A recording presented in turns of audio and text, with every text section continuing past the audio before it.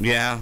Oh, jeez. Oh, Meanwhile, Bayley retained the SmackDown Women's Championship over Lacey Evans. And again, that was a dud match. Dud. No build really going into it. Who cared? We really didn't watch that match. No, I mean, more people on their phones and because what was there to watch?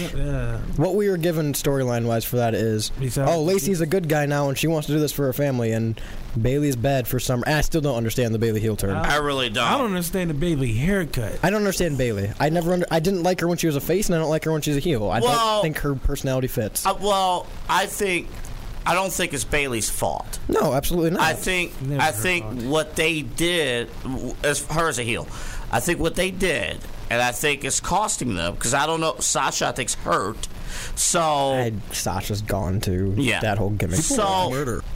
So when they turned Bayley heel, everyone was all about it. Right.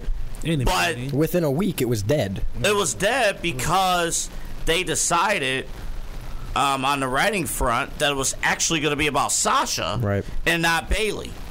And how can you, as a champion, play second to your partner who's not a champion? Right. And that's what's happened the entire time. And now Bayley has no character.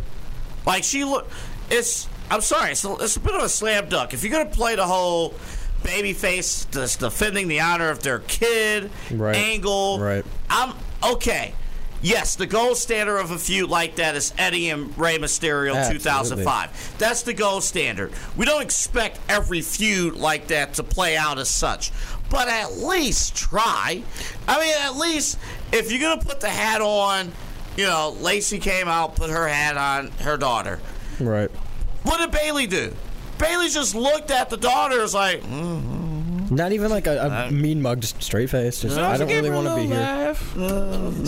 Good luck. And here's the thing with that, too, is you see this throughout the entire women's division, and I don't think it's ever been as prevalent as it is as in the Rumble. Because you see all these people come out, and you're like, oh, yeah, they're on the roster. Wait, who is this? Yeah. Oh, haven't seen them in forever. Mm-hmm. Because no one has a gimmick in the women's division. No one has something they can actually work with, unless your name is Charlotte Flair, and everyone just assumes you're a heel. On the main roster. And I think on NXT, there's characters within the problem, Absolutely. though, is that NXT folks are not booking the Rumble matches. So when you don't get that, and again, you're walking the door only knowing 7 of the 30 spots that are going to be filled, it's kind of hard to watch. Mm-hmm. That's a problem, and it's been that way. And two years ago, there was a clear storyline with Asuka. Right. 2 years ago. Welcome to So What's the Catch on All Sports Cleveland. Every Wednesday from 2 o'clock to 4 o'clock, James, Josh, Kramer, AJ, Brian, and the one and only Chirk Berserk get together to discuss a wide variety of topics across the sports world. During these discussions, we let our opinions fly with a dash of comedy. And now, here's your show, So What's the Catch? Welcome to So What's the Catch here on All Sports Cleveland, and it is another victory episode for our Cleveland Browns. Victory! Victory! Screech!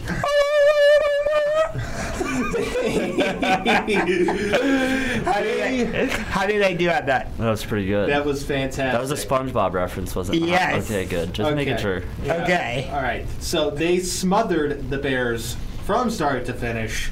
It wasn't even close. 26-6. 26-6.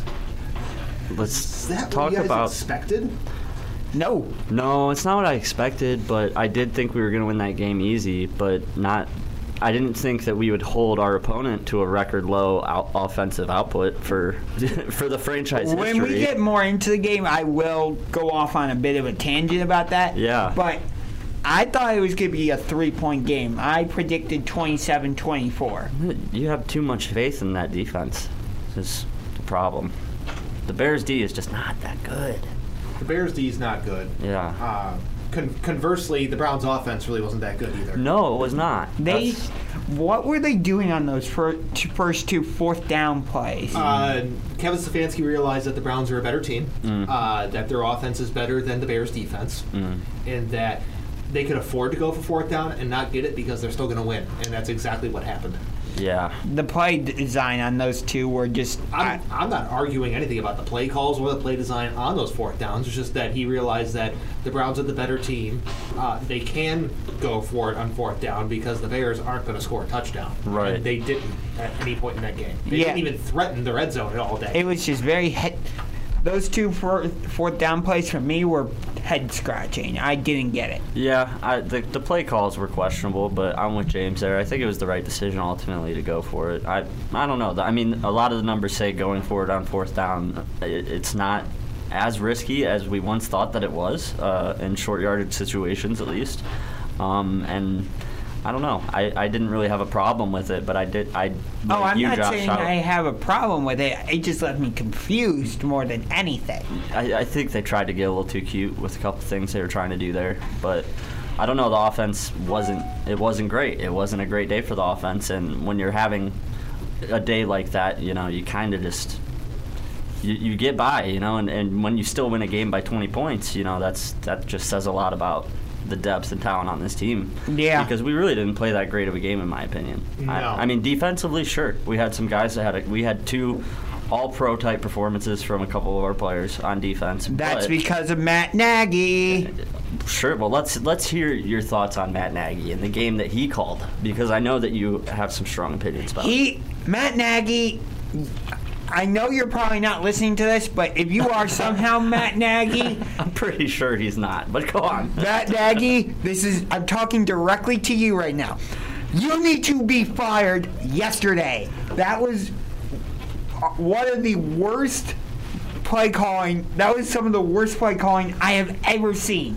Straight drop back like 20 times. 13 of those 20 times, they just did a straight 5-man front. Didn't provide any type of extra help to, somebody like Jason Peters, who I'm sorry, but he's a shell of himself now. Mm-hmm. And so Myles Garrett was able to eat him for breakfast, lunch, and dinner. And then you had Justin Fields. He is a mobile quarterback. He can get out of the pocket and run. He can beat you with his legs.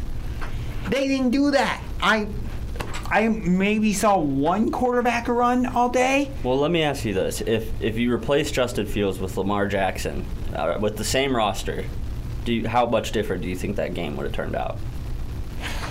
Because Justin Fields doesn't have much help around him. You know what I'm saying? And I understand what you're saying. The game plan was questionable. You could have utilized his talents better, I think, but... At the same rate, I mean, he was running for his life all day long. I mean, he had no help whatsoever, and I don't know that... Having him be mobile wasn't going to be the answer. Yeah, that's where I'm getting. It's not going to... the problem, what the Bears run into, besides Matt Nagy being a terrible play caller, offensive, whatever he calls himself, it's the fact that what was the scouting report on Justin Fields coming out of college? He holds the ball too long and he struggles reading defenses. Mm-hmm. What kind of defense do the Browns run primarily?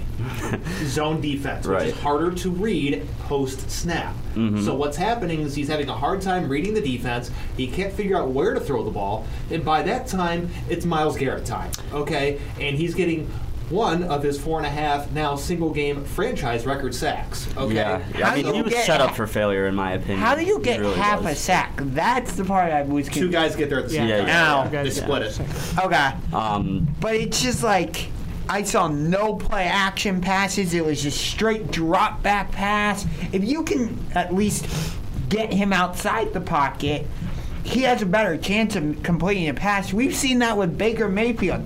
You've even said the same thing where Baker Mayfield is not good just standing there and throwing out in the pocket. I have said that. And you know what? In regards to Justin Fields, he would be better on the run, but would he be would it be a play call where he's on the run throwing or literally running for his life? I think it would be running for his life because that Bears offensive line can't block anybody, which is exactly what we said was going to happen before the game. Which is why they shouldn't have even started Justin Fields in the first place. So who are you going to start instead? Nick Foles. Yeah. I mean, if you want to win the game, what, you lose start 26-9 instead. That's the alternative. You're going to lose by almost 20 or 20. Why would you put Justin Fields out there to get killed, though? Just to counter your point, though, about like Baker Mayfield and getting him out of the pocket, like our offense is more conducive to do that. We have two of the best backs in the league, and that helps a lot. We have the best offensive line, arguably, in the NFL. That helps a lot. And we run a lot of 2 tight end sets where you've got extra blockers, and so we do some things that allows Baker to get out of the pocket that we have the personnel to do. And yeah, Matt Nagy's not a great coach, and that wasn't the best called game, but with the pieces that he has, calling I've ever seen. Yeah, with the pieces he has, I just don't think that he had too much ability to get too creative with Justin Fields. I mean, at one point during the game, there was Cole Kmet was on a crossing route with Jimmy Graham on a streak. Right. I'm sorry, that's not going to be productive offensively for anybody, especially the 2021 version of Jimmy Graham, right. who I'm pretty sure any of us in this room can run faster than right now. Okay? Yeah, probably. Yeah, he's not running a blazing 40, that's for sure. So here's my thing. So OBJ came back in this game. What kind of impact do you think he had? May I take a victory lap for 1 second? Because I've enjoyed taking victory laps. You do. I do. Do you remember week 1 for the Browns? Against the Chiefs? Yeah. Mm-hmm. Who was the leading receiver? Oh, that was Schwartz? That was... was it Anthony Schwartz? It was David Njoku. Oh, Njoku, Do you remember what I said about his targets and yards? I do. Game? What did I say? You said once OBJ came back, Njoku would be nullified. And what did Njoku do? Nothing. Exactly. Yeah. So victory lap. Hey, I never disagreed with you. Hey, every chance I get to take a victory lap, I'm taking it now. Okay. I feel like the Browns more rely on the run game than the pass game. Well, they have they to. do, but what my point was is that Njoku was running the routes and taking the responsibility of an X receiver because they didn't have one. Right. And now they have one back, which makes Njoku essentially useless. Yeah. So, are you concerned? We kind of talked about this off mic, but are you concerned that the problems that Baker had with OBJ in 2019 and at the start of 2020 are going to rise again where he becomes too Beckham Jr. focused or centric, focused, whatever? The problems of 2019 Baker versus 2020 Baker are entirely separate. Okay, fair enough. 2019 Baker, he had a lot of bad habits. He had bad footwork. He was just essentially chucking it for the sake of chucking it, and the overall play calls were bad. They were not helpful in going to make him a better player. Okay, No. There are lots of deep drops. There are lots of long developing passing plays. 2 things that he's not good at. Mm-hmm. Now, as far as what 2020, the problem for Baker and OBJ in 2020, I told you this yesterday off mic as well, and that is the first half of the season, Baker had a very large problem reading option routes for receivers. Okay, it wasn't just with Beckham. It was everyone. did say it was this. with Landry. It was with Higgins. It was with whoever ran a route. He did not read the option routes properly. Mm-hmm. Odell Beckham Jr. is elite at reading what option he needs to make, whether it's to cut the route off short or to go deep. Yeah. There's actually a very informative YouTube video, and I'll find it and send it to you, that will go into this better than I can say. But after OBJ got hurt, and unfortunately after the bye week, he was reading those option routes correctly, which made him look like a much better quarterback. Mm-hmm. And he was actually doing that this past week for the most part. Okay, There were still a couple times where he had some bad throws, and OBJ bailed him out of 2 interceptions he should have thrown. But he's reading those option routes properly now, which is making him a better quarterback. Mm-hmm. And I think that as long as he's doing that, I don't see any of those issues from 2019 and 2020 really resurfacing. And you say that, the Bears' defense didn't really show up. I would argue that it took us a while to get our offense going, and the Bears' defense got like 5 sacks on Baker. Well, is that because of the Bears' defense, or is that because of poor execution? Because I'm going to argue it's poor execution. I think it's a little bit of both. And I think not having Landry out there that has a lot to do with it too. I think that it was more of an offensive execution thing than it was a defensive execution from the Bears, at least in my opinion. I saw it. I just see it as a little bit of both. I mean, you watch the throws Baker made. A lot of them were off target or behind or high. It was not pretty from Baker on Sunday, and that's I guess the floor of what he does. This is what you're going to see. You're going to see those games where he's just off target, and it's going to be a struggle in the passing game. And unfortunately, that's what's going to happen. And I know we're going to keep talking about this throughout the season into after the season, but if he wants to be one of those guys that's get paid like a top quarterback, he's got to fix that. He's got to make that not be a recurring theme. Yeah, you're not. So far, that is. Yeah, running back's life in the NFL is short. You're not always going to have Kareem Hunt and Nick Chubb in the backfield to bail you out when you're having an off day and you're not making those reads and you're not making those throws. So in terms of what kind of impact OBJ had, I mean, I think he made Baker better because he does absolutely run those option routes better than any other receiver on the team. I think he definitely bailed him out. He had a couple bad throws that his athleticism saved from being interceptions. So yeah, he had a really positive impact for how long he's been out and what we expected. I think it was a good game for him. It was a very good game, and I will add that the Browns have some of, if not the best route runners in Jarvis Landry and Odell Beckham Jr. on this roster. Elite. Yep. But with that, we got to head to a commercial. When we come back, we got a little bit more Browns talk, and of course, the random Cleveland athlete of the week. All right, crew, let's get her dug. Honey, you want to give me a hand? I'm planting that tree, remember? No matter how large or small your digging project may be, no matter how urban or rural, you must always call 811 before any digging project. 811 is our national one-call number, alerting your local utility companies to come out and mark any lines they have near your dig site. You must call 811 at least 2 to 3 business days before any digging project, so you can avoid hitting our essential buried utilities. This includes natural gas and petroleum pipelines, electric, communication cables, and water and sewer lines. So before you do this or this, make sure you do this. For digging projects big or small, make the call to 811. Brought to you by Common Ground Alliance. Most of us like to be out in the sun. That's why sunscreen and other safety measures are key to protecting your skin from aging and cancer. The FDA recommends using a sunscreen with an SPF of 15 or higher. Also, look for broad spectrum on the label. That means both harmful ultraviolet A and B rays are blocked. Remember, SPF plus broad spectrum equal healthy fun in the sun.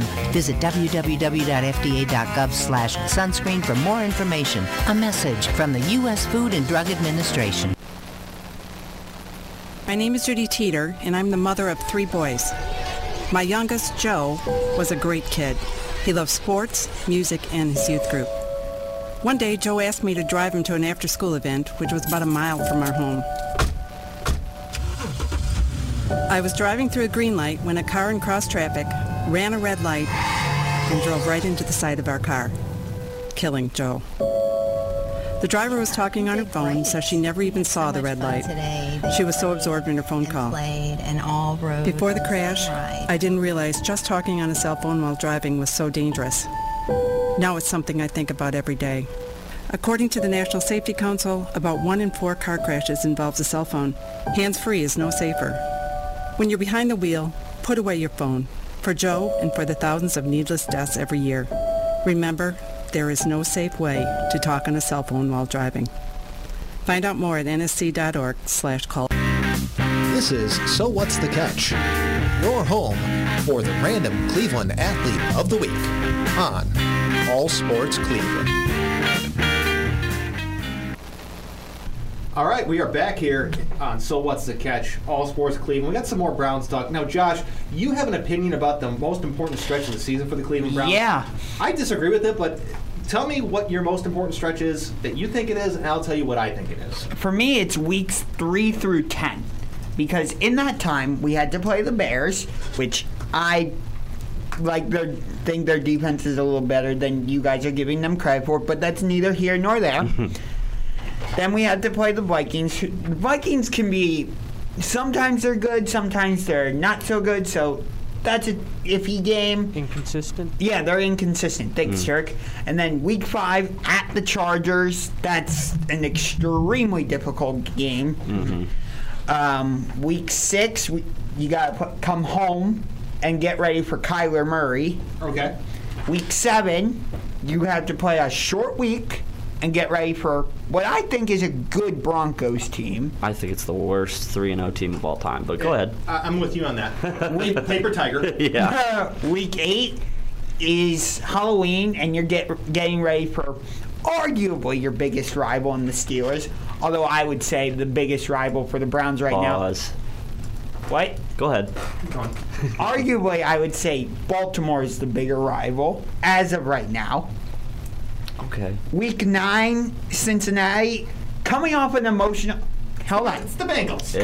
Bengals. Coming off of possibly an emotional game against Pittsburgh and then having to play at Cincinnati could be a bit of a trap game. And then it's always difficult to play against Belichick. Yeah, okay, I agree about the trap game thing, and that's about it. And it's tough to play against Belichick, but not this year. Are there tough games in here? Sure. Chargers are going to be tough. Cardinals going to be tough. Okay. Again, Belichick, always tough to play against Belichick, especially in Foxborough. Okay. Mm-hmm. But Minnesota, this is a winnable game, even though it is going to be a little bit more difficult than I think a lot of people are giving it credit for, especially Greg Newsome this week. And if anyone knows Kevin Stefanski better than Kevin Stefanski, it's Mike Zimmer. Okay. Denver Broncos, Paper Tiger. I think they're a complete joke. I think they're, like you just said, worst 3-0 team of all time. So you just think they're 3-0 because they played the Giants, Jaguars, and Jets? Yes. What is their combined record? 0-9. 0-9, yeah. So 0-9. Yeah. Pittsburgh Steelers. Ben Roethlisberger's done. Okay. Yeah, he's toast. He has a noodle arm. Yeah. Okay. Poor guy. I feel bad for him. He's done. He should have called it quits after last season. Can I give my most important stretch when you're done? Finish your thought. Okay. I'm sorry. The Bengals. It's the Bengals. Mm-hmm.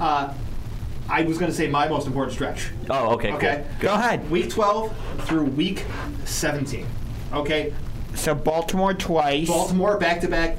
The team you said that was the Browns' biggest rival, by the way, so I'm using that against you. The Las Vegas Raiders, Green Bay Packers, and at Pittsburgh. I don't care how bad the Steelers are, at Pittsburgh's going to be a tough game regardless. How are you using that against me by saying Because you picked the stretch without the Ravens. I picked one that has the Ravens twice. Back-to-back, too. Home and home. Okay, the other reason I'm saying as of right now, week 3 through 10 is our most important is because of something you talked about in an earlier show with Jarvis Landry being out. Okay, but I think they can weather the storm during this stretch. Yes. If they don't have Jarvis Landry for this stretch or OBJ or any key offensive player, they're screwed. Yes. It's over. And I wish I would have cut you off and interrupted you because I had the same stretch of games as my most important. And I think that especially coming, like you said, we've got, the Broncos, the Bengals, and Ben Roethlisberger that's in shambles. I think, coming off of those 3 games, and then the Patriots and the Lions, we don't know they don't look too great themselves. Hence why I did not include the Lions in that stretch. Sure, and I mean the Patriots, I'm not too worried about that game either. But yeah, that back-to-back against Baltimore after coming off some weaker opponents is going to be a big test for this team, and I hope that we're healthy by that stretch because we're going to need to play our best football during that stretch because we've got the Raiders and the Packers right after the Ravens. And the Raiders are playing arguably the best football in the NFL right now. So you think the Raiders are a legit 3-0? I think the Raiders are legit 3-0. Compared to Denver, absolutely. Yeah. So we're talking about all the schedule and stuff. I brought this up a couple weeks ago. The Browns, I think they got screwed by the schedule makers because at Baltimore in Week 12, they're on Sunday Night Football. But when we host the Ravens here in Week 14, somehow that's a 1 o'clock game. Here's the thing. I don't care. I do. Number 1. Number 2, you want the rowdiest, most entertaining and engaged fan base at home. You want the 1 o'clock game. You don't want the night game. You want the guys that got here at 5 in the morning to still be awake. Yeah, at 8 o'clock, they're going to be passed out in their chairs. There's a reason Stefanski asked us, show up by kickoff because we have a reputation. And if you give us all day to tailgate, we might not be there by the start of the first quarter or might not be in good condition. Okay, I just think specifically with that Baltimore game, that could be the game that possibly decides the division. And you're going to make that a 1 o'clock game? I'd rather have it be at 1 o'clock than 8 o'clock because I'll be up to watch the whole thing. Same here. Josh, you're young. Us over 30s prefer the 1 o'clock start. Yeah. I'm just saying, prime time makes the game feel bigger. I get that. At least for me. Give me a couple primetime games early in the season. Late in the season, I don't care. Just give me the 1 o'clock. Let's get it over with. I got to do a recap. I got to do a podcast. I got to do all the other stuff. When you're covering the team on a very hands-on basis, you want the 1 o'clock game. Yeah. Yeah. And the other thing too is, do we deserve it over Baltimore? Look at the star power they have with Lamar Jackson. They've got the one of the reigning league MVPs, and they're a consistent franchise. And they're a consistent franchise. They've got a great head coach. They've got things going for them. We just got here. We just arrived to the party. They earned it. Yeah, We've seen what happens when the NFL got a little bit too eager to give us a whole bunch of primetime games. And we laid an egg in all of them. We laid an egg in every single one of them. That's a very good point. Now, next year, if you want to make a complaint about that, and the Browns are good again, and they do everything they're supposed to, I'll hear you. But until then, let's pause. Yeah, Baker Mayfield is not the draw that Lamar Jackson is. Speaking of Baker Mayfield, I was here on some of the talk shows that you don't necessarily like. We don't have to name names. Yeah, are you talking about the drunken bar arguments on national television?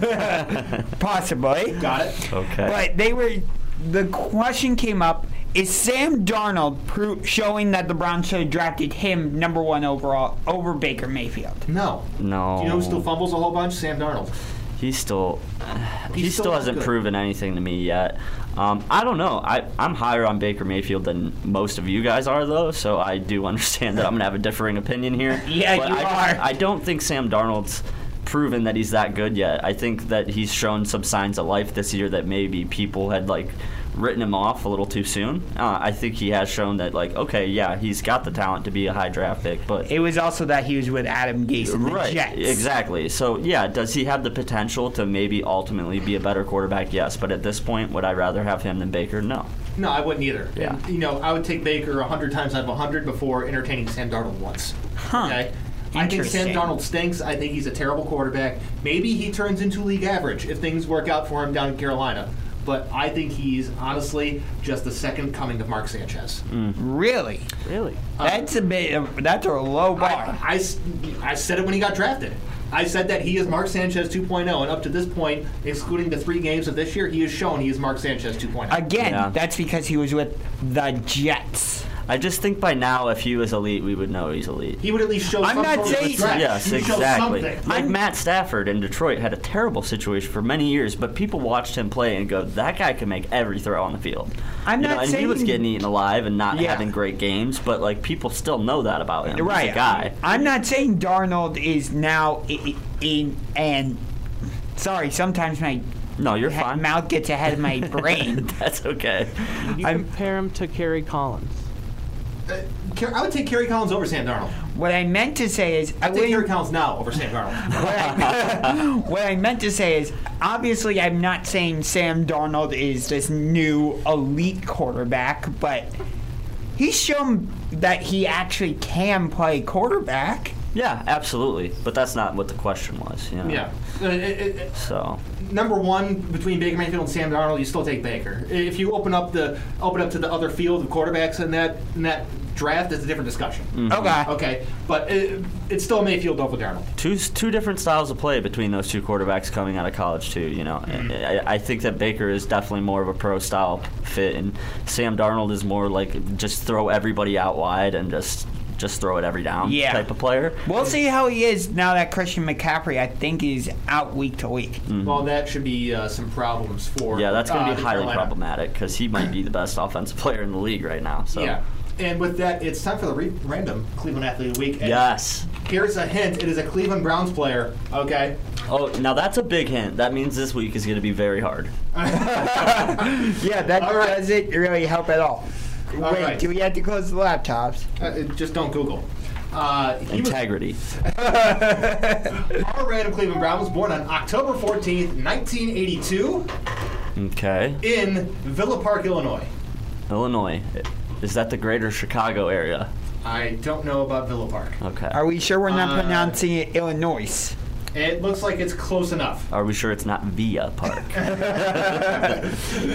All right. With that, he attended college at Iowa and he was selected in the second round of the 2005 draft by the Miami Dolphins.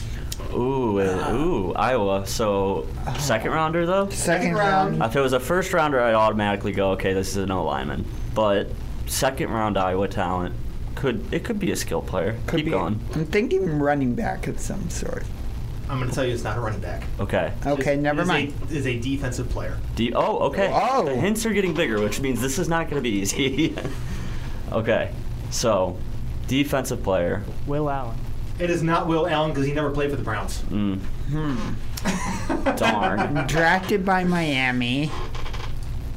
Iowa. You said no laptop.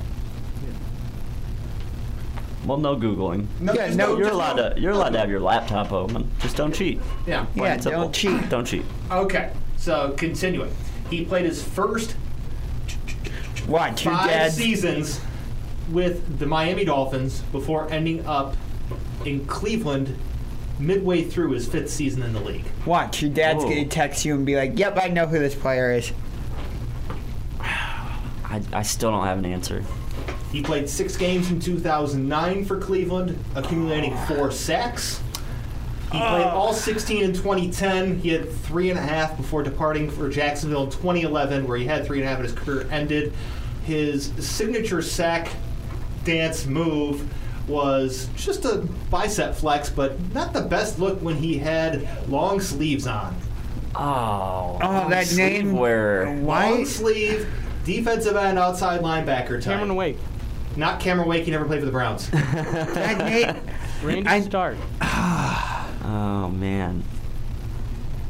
This is that era. This was that time period of my life where I wasn't very present for much of anything. Yeah, this is that time period where I half paid attention to the Browns, but more just paid attention to general football. To repeat for my father who's listening, random Cleveland Brown accumulated 7.5 sacks in 22 games. He was a defensive end, outside linebacker. His number in Cleveland was number 53.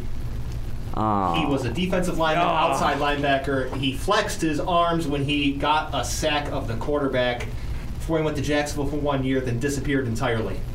No, not Carlos Dansby. He played for Arizona. So he got drafted to the Dolphins, then went to the Browns. Chirk, I'm surprised you didn't get this yet. Dolphins waived by the Dolphins, claimed by the Browns, signed with the Jaguars in 2011. And then gone. Poof. Been Just gone. like that. Got Thanos snapped. Dang. I don't get the reference because, this might be... I have never seen a Marvel movie. What? Yeah, I don't know. Don't know if it's the best time to drop that, but yeah, It's not. It's not. Moving on. Anyways, I'll tell you who it is after the break. We're going to go to a break for a couple minutes. Dang. I'll tell you who it is. Darn it.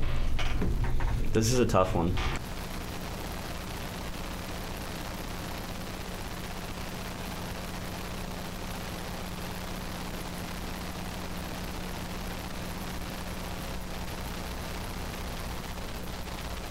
Allison is perfect. I mean, she'd never tell you that. She's perfect.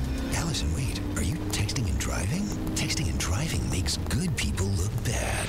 Visit StopTextStopWrecks.org. Brought to you by the National Highway Traffic Safety Administration and the Ad Council. Did you know that generic drugs are just as safe and effective as brand name drugs? Generics might look different, but they work the same way. And they can even save you money. Don't believe me? Ask your doctor or pharmacist. Or visit fda.gov/generic drugs. And we are back here on All Sports Cleveland.net, live from 2. Did you just look down at your phone? You did it again, didn't you? You know, you're flying down the road in a 3-ton hunk of steel, and a text takes your eyes off the road for an average of 5 seconds. At 55 miles per hour, that's long enough to travel the length of a football field and cause some serious damage. Turn it off. Trust me, whatever it is, you'll live. Learn more at StopTextStopWrecks.org. Brought to you by the Ad Council and the National Highway Traffic Safety Administration. You've never experienced anything like this before. From insight to comedy to whatever Chirk Berserk is doing. This is So What's the Catch on All Sports Cleveland. We are back here on So What's the Catch, and I know, well, everyone listening, everyone in the room here is wondering who the random Cleveland Brown of the week was. And his name is Matt Roth. Matt Roth. Dang. Matt Roth. Shout out to my buddy Matt Roth, who passed away a couple years ago. That's Sorry to strange. hear that. Yeah, he's a good dude. Yeah, but so- anyhow, wow, I honestly still don't really recognize the name, to be completely honest. I slightly remember it just from Madden. Yeah, From Matt, 2010. right? Yeah, he was really good on the pass rushing in Madden. Yeah. Okay, yeah. At least it's not somebody like Chad Mustard. You're about to get like a deeper dive on more Chad Mustard types. Don't worry. I want more like let's go like 90s era. Oh, then I wouldn't get it. You want 90s era? 90s era Cleveland players, because that was when I was real young and I was real into like all the names and everything. Okay. I wouldn't and get then when anyone. I hit like my teens, You're not getting anyone now. True. Yeah, there was a good 10-year window of my life where I didn't watch much sports, which is crazy because it's the thing I love the most. But that's the way the cookie crumbled for me. So yeah, that 2010 period. Anytime something comes up from then, I'm like, shoot, I'm out. I know what you mean. Yeah. So, you want to get into a little combat sports? Let's do it. All right. So we had UFC 266 over the weekend. We sure did. What'd you think? I enjoyed UFC 266. I think a lot of it went how we thought it would go. The most interesting fight of the night to me was the Nick Diaz and Robbie Lawler fight. I really enjoyed that fight. And I gotta say, the Curtis Blades and Rosenstrike fight really shocked me. I fully anticipated Rosenstrike to win that by knockout, and he ended up losing by decision to Curtis Blades. So that was a big shock to me. But everything else was kind of vanilla. It went how we thought it would. The Volkanovski-Ortega fight did not go the way I thought it would. That's right. You were leaning a little more in Ortega's corner. Yeah. Weren't you? Okay. But Volkanovski, dude, is one tough MFer. Yeah, he's got one of those jaws. It's just like he could stand there and just take a beating, and it's like he just is relentless. He never stops moving forward. But it was also like, he was putting like 2 submissions? Yeah. I don't know. You can't say enough good things about Volkanovski and how he's fighting right now. Yeah. It's unfortunate for Brian Ortega because he's had to fight just a couple of monsters in his past couple fights. He's lost to 2 guys that are ultimately going to be UFC Hall of Famers. Oh, yeah. I don't think there's any shame in Brian Ortega's performance, but he'll be a champion one day, I think. I think so too. He's young. The one thing I'm wondering with him, he seems to be a big guy for featherweight. Maybe he should consider moving up to lightweight. I've thought the same thing. I think that the cut at featherweight for him is difficult, and I think that lightweight might be a better fit for him. Yeah. I think he could do some serious damage there. I think that maybe even welterweight. Yeah, I think that his main concern is that his striking just isn't up to snuff, but I think that that's something with the right coach and the right diet. Like, I really do think that division could be a nice fit for him. Yeah. Who's left for Valentina Shevchenko? There's nobody left. Nunes. Yeah, she's just got to fight Nunes. I didn't want to see that fight again yet, but I mean now it's like it's getting to the point with Valentina Shevchenko where it's just a given that she's going to win by KO or TKO. The only thing I can think of is if let's say Rose Namajunas beats Zhang Weili in their rematch, and then Rose Namajunas is able to clear out a bunch of the contenders at strawweight. Mm-hmm. Maybe you do a champion versus champion fight. That would be an awesome matchup. I like that a lot. That's the only other matchup I can think of. Rose has the star power too. That's one that'll actually draw. I would really like that matchup. I'd be interested to see that happen. Yeah, I think that's the only fight to make at this point, other than against Nunes. Did anything shock you? The biggest shock to me was the Curtis Blades fight. I really thought Rosenstrike was on. Yeah. He was on an ascent to the heavyweight title. I think he's still a little too raw. That's a good word for it. Yeah. That performance was very raw. Yeah. I can agree with you there. I think he kind of has a little bit in, kind of like Ngannou had. Yeah, Ngannou when he faced Stipe the first time, he wasn't ready. He wasn't ready. He had dynamite power, but he just did not have. He didn't have the was skill like, to- okay, I'm just gonna take you down, and you are gonna have to ride me. That's or when- I'm. Okay. Anywho, phrasing. Yeah, But going major back- phrasing. Oh God. That's okay though. But going back to that point about Ngannou, You know what I mean. I do know what you mean. Very raw. That's a good way to describe it. But that second fight, Ngannou came back and showed that, like, okay, because to be honest, after that first fight with Stipe, I thought Ngannou might be done. I really thought that it exposed him in a big way. But the way that he bounced back and he's, won against some better fighters since then, I think that shows that Rosenstrike that there's hope, Yeah. So I'm hoping that he has a bounce back like Ngannou had, because I still think that there's a chance that he could be a heavyweight champion. That was quite the entrance. Yeah. Welcome. Everything that Josh has said so far, I disagree with. I'm pretty much caught up. Yeah, you're pretty much right in line with how the show's gone Yeah, so that's far. about it. By the way, just since you were gone, just so you know, Since random you've Cleveland been Brown. Nope, that's a devil woman. Random Cleveland Brown of the week was Matt Ross. Oh, we already did it? Yeah. Yeah. I wouldn't have got that anyways. Yeah. What position was he? Defensive end, outside linebacker. Oh yeah, I didn't know. 2010. I had no chance. I mean, that's a year I would have known, but not that position. So, I sent you this video, but Jorge Masvidal gave Chris Jericho a running knee. Where was this during the AEW? Yeah, AEW. Okay, so I he sent hit you him that. with a fake running knee. No, it was a real running knee. Okay, so a real fake running knee, or because it was during AEW. How is it correct? fake? Is it detachable? No, my point being is that Jorge Masvidal real fights in the UFC, whereas Chris Jericho has scripted fights. So my question is, was this a real beef where he actually kicked him and it was a little off script, or was this just kind of the role that he's hard to tell? Hard to tell. Yeah, hard to tell. I can understand that with a guy like Masvidal and Jericho, those two. I It could was see insane. it being. That's the reason I asked, because I could see that being real. It was I could see one of insane. them snapping and actually doing that. Like Dan Lambert from American Top Team shows up. Mm-hmm. Andre Arlovsky, Junior Dos Santos, Paige Van Zant, they all got in the ring after the match, along with Masvidal, and they put a beat down on Chris Jericho and Jake Hager. So does the AEW essentially have a UFC division now? Cause no, and I'm not being facetious. I think it would be brilliant for them to pair, to team with the UFC and as fighters retire, I would transition like them that. into these role as entertainers. AEW actually did a match inside an octagon. Yeah, that's what I mean. I think that it would be really wise for them to try to attract some of these UFC fighters, because it worked for WWE. Look at Ronda Rousey. She had, I don't know how long lived it was, but did she not have a really good career in the WWE? She, from what I understand, every one of her pay-per-views was huge. Yeah, she did. Yeah.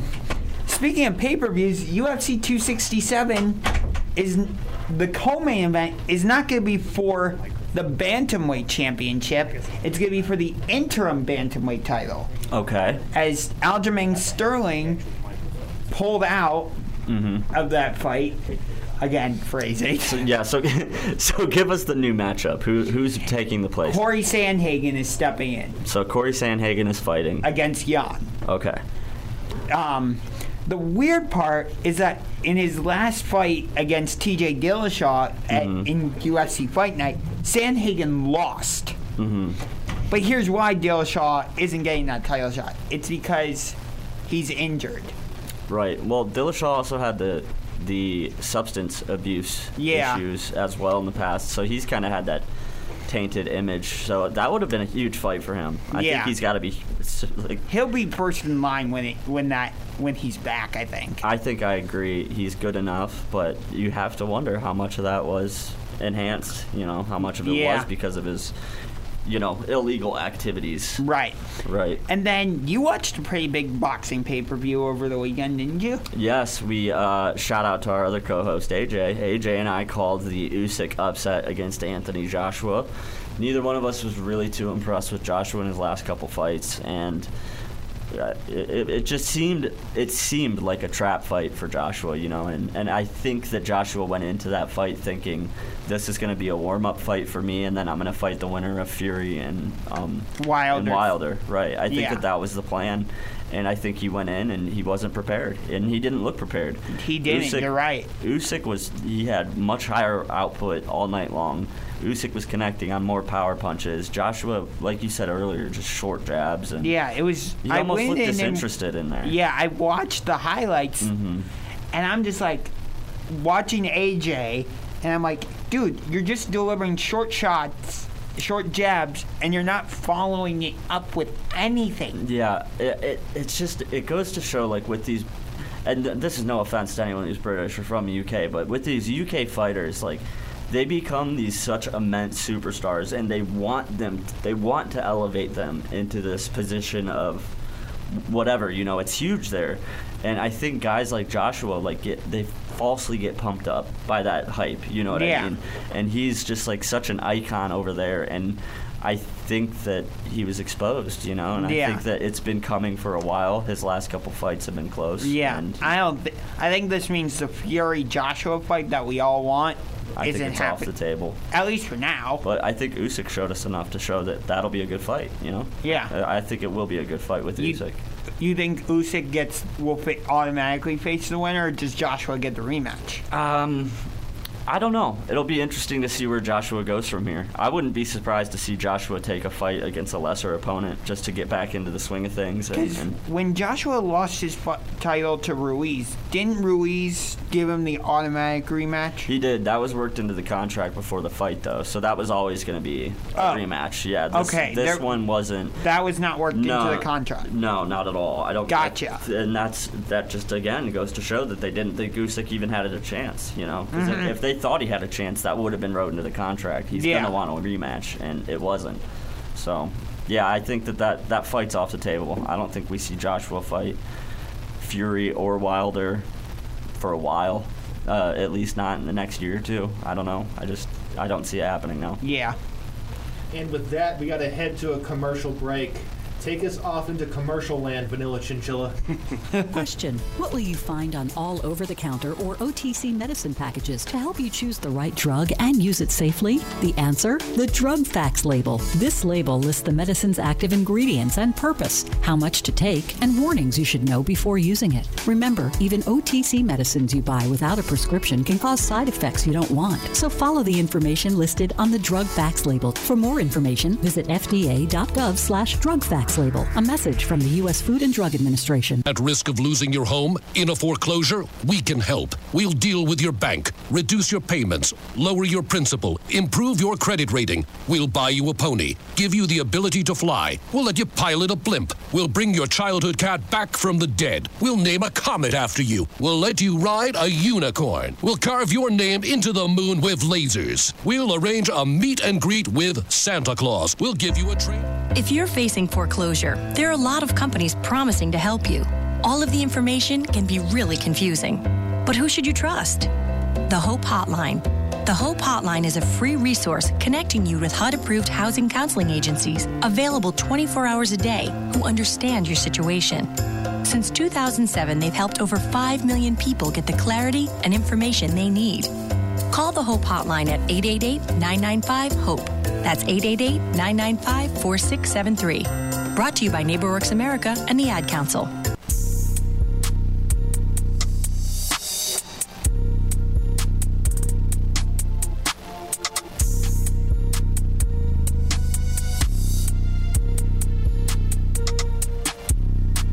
Who's under so much pressure that they might just get cooked? And who's under the least amount of pressure? It's time to find out with the Pressure Scale, here on So What's the Catch on All Sports Cleveland. We are back here on So What's the Catch? And as you could tell from a little bit of intro music, it's Pressure Scale time. Yes, it is. So I intentionally chose AFC East coaches and NFC East coaches because we got Brady against Belichick this week. So I'm like, okay, let's do the AFC East and NFC South. All right. So you want to start with the AFC East or NFC South? Let's start with the AFC, alphabetical. Okay. So, number 4, Robert Saleh. The Jets suck. So, let's just be frank. They do. Okay. Let's just be frank. I'm interested to see where you go from here. But Yes. Continue. Okay.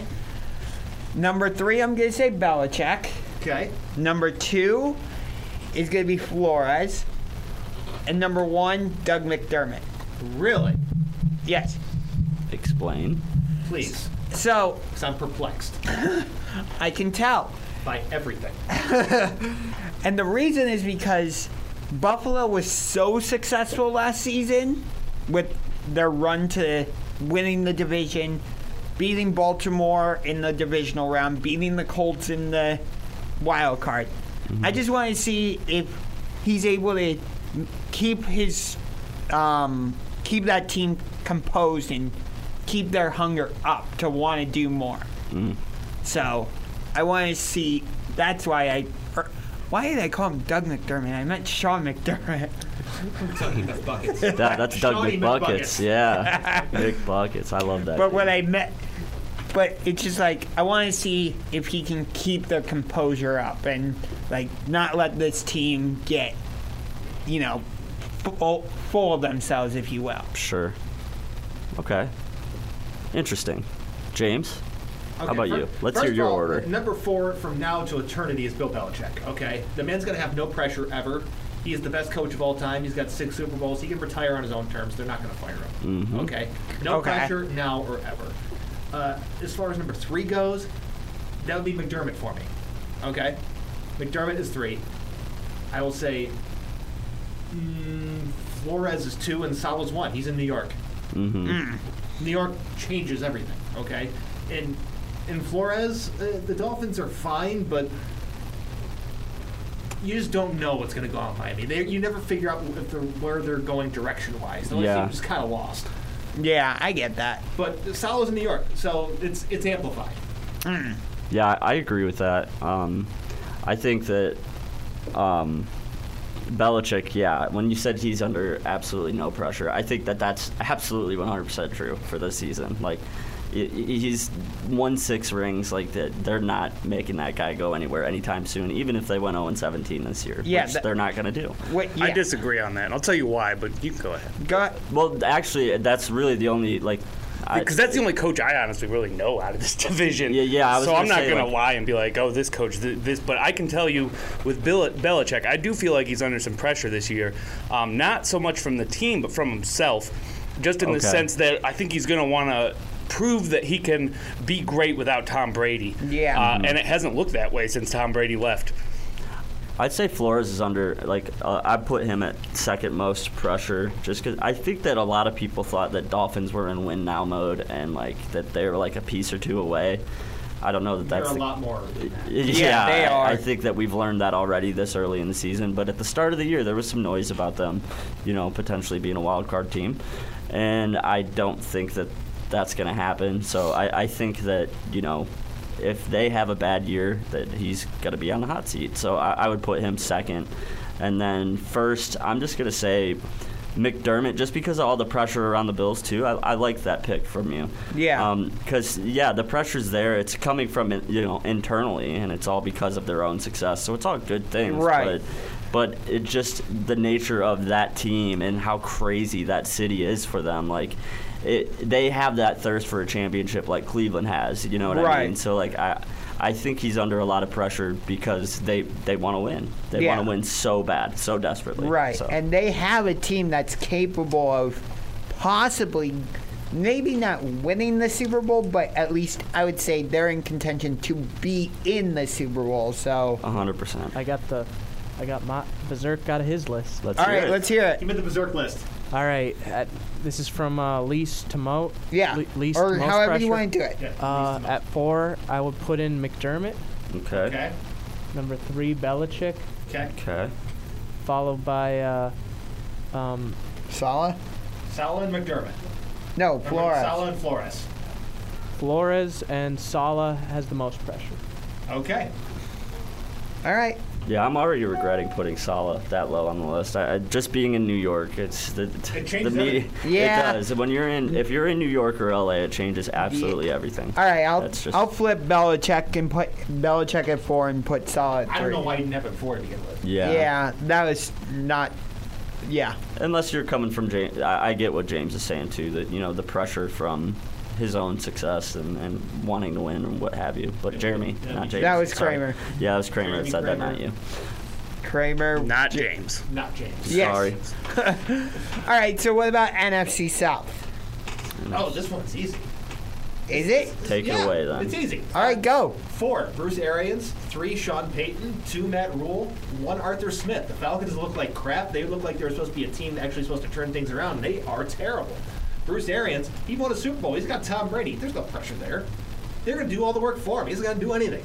Sean Payton, he's had tons of success in New Orleans, and he's got less pressure on him to be successful than the Panthers do. So, done. Okay. Nice and quick. Nice and quick. All right, we're doing Ready Golf. Who has their list ready? Ready Golf. Ready Golf. Tee off if you All got right. it. I got Matt Rule number 1 because of their 3-0 start, so I want to see if they can sustain it. Okay. Number 2, I got Sean Payton. Number 3, I got Arthur Smith, and number 4, Bruce Arians. Okay. Because I agree with you about Tom Brady. Mm-hmm. Yeah, I don't really have anything to differentiate my list from yours, so you could just pass right over me. I agree. Okay. You got. Okay, Chirk. I would have to say at number 1 for most pressure. Yep. To least. Say the Falcons coach. Arthur Smith. Arthur Smith. Mm-hmm. Yeah. Followed by Peyton. I would say followed by Matt Rule, Peyton, then Arians. Okay. Okay. So you guys are giving him, because he won the Super Bowl last year and he has Tom Brady at quarterback, you think that there's no pressure at all? Correct. Basically. Okay. I don't think that the pressure is there just because. Right. Bruce Arians is already a good coach. Yeah. They just won the Super Bowl. Mm-hmm. Tom Brady's amazing. I mean, how much more do you want? Yeah. Well, that's what makes the pressure skill segment interesting. Tom Brady to the Browns? Yeah. Did you really just say Tom Brady to the Browns? Yes. I'm just going to pretend I didn't hear that. Are you just saying you wouldn't take Tom Brady on the Browns? Because I would. Yeah, that's what he just said. I would 7 days a week and twice on Sunday. At this juncture, you're going to say no? I would still take him now. I'd have to think about it, but... Considering the Browns' contention window, how long they're going to have their skill position players, how questionable the defense is. Actually, yeah, now that you're saying it like that... Okay, well, welcome to the trolley. Yeah. It's the trolley? It's the trolley now. You were going to get run over by that one because everybody's on that trolley right now. So, we got a couple more minutes, which means, luckily for me, I discovered another random Cleveland Brown of the week. Yes. Let's do it. Okay. Okay. Didn't go with the 90s guy, sorry. That's okay. This player was born on July 26, 1985. 85. He played college football at Jackson State. He was born in Adrian, Michigan. During his playing days, he was 6'4", 256 pounds. That's your state, man. Yeah, but he played at Jackson State. Desmond Bryant. And he was born in... It is not Desmond Bryant. He was born in 1985. Oh my God. Good Lord. Bowling for soup? Yes, the little bowling for soup. Thank you. He played for the Cleveland Browns from 2009 to 2011, accumulating a career-high 7.5 sacks in 2010. Okay, so it's not Muhammad Massaquoi. No. He only played 4 games for the Browns in 2011 before playing his final 2 years in the NFL with the Arizona Cardinals, where he accumulated 3.5 sacks during that time. He was also a member of the New England Patriots practice squad in 2013 before going to Arizona. Carlos Dansby came from Arizona, so it's not him. Yes, he was a undrafted player. Undrafted. In 2009. He was signed to the Browns practice squad. And elevated to the active roster in November 2009. I'm stumped. I got nothing. Not Church? a clue. Is Molly Nothing? Kitchen? Huh? Is Molly Kitchen? It is not Kitchen. What was the first name? Molly Kitchen? The Ishmaeli Kitchen. Oh, that's never even. It's a very difficult name that I have to look at it. I don't have it in front of me right now. Nothing? Nothing. Dang. Number 58. Number 58. Oh, okay, yeah. 2009, 2011. Helped at all. Maybe I'm trying to help you guys picture him. Trusnick. It is not Jason Trusnick. That was not a bad guess. That was a good guess, yeah. We're in the right realm of caliber of player here. But from 2009 to 2011, number 58 for your Cleveland Browns, accumulating 11 and a half sacks during that time, Marcus Bernard. Bernard. Good old MB. Yeah. Marcus Bernard. That name actually more sounds. The wide receiver than. What'd you say? I remember the wide receiver, Marcus. Wait, was that Marcus Bernard or Marcus Robinson? That'd be Robinson. Yeah, that'd be. Are you thinking of Giovanni Bernard? Giovanni He's a Bernard's running also a back.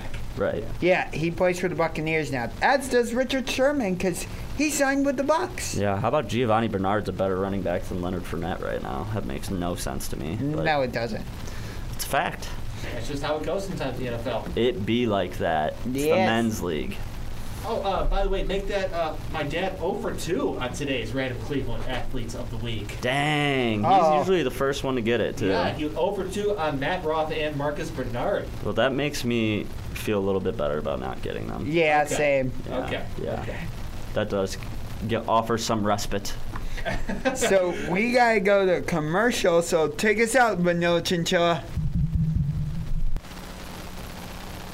Honorary Forest Ranger Betty White here, lending a hand to my dear friend Smokey Bear, because for 75 years he's only said, only you can prevent wildfires. but there's a lot more to say. Like if you park your car on tall, dry grass, the hot exhaust pipe can start a wildfire.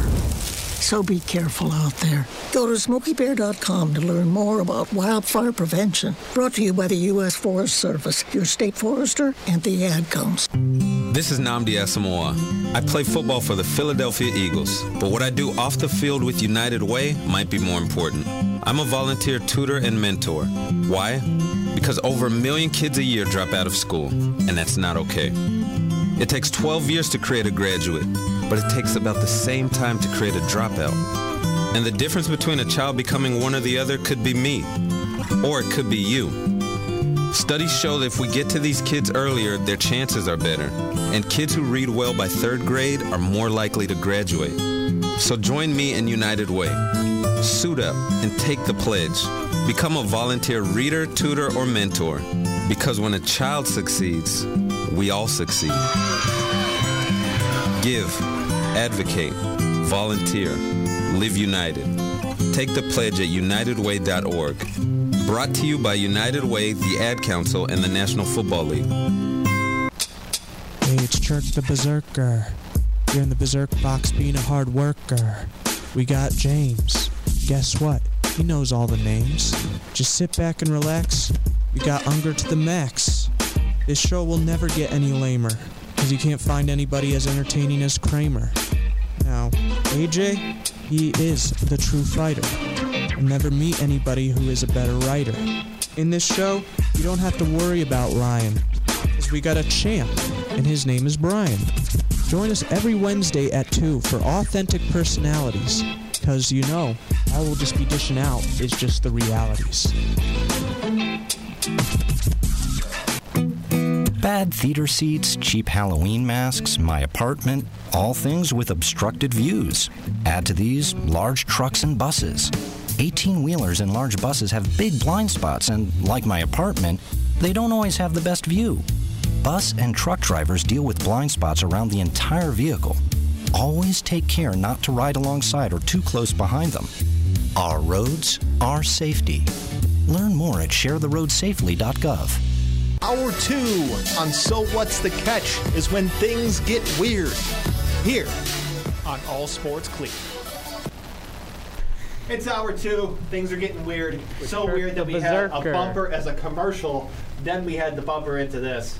And then we unfortunately had to. Hey, I'm just mixing and matching the bumpers. Yeah. I will never get sick of that bumper. Yeah, I really don't care. That's why we it's call a fun one, man. That Fun. one and the Your funk one's also really Yeah. Funk one, yeah. That's why we call you the Vanilla Chinchilla. I'm just Shirk the Berserker. Shirk the Berserk. All right. Well, unfortunately, to start out,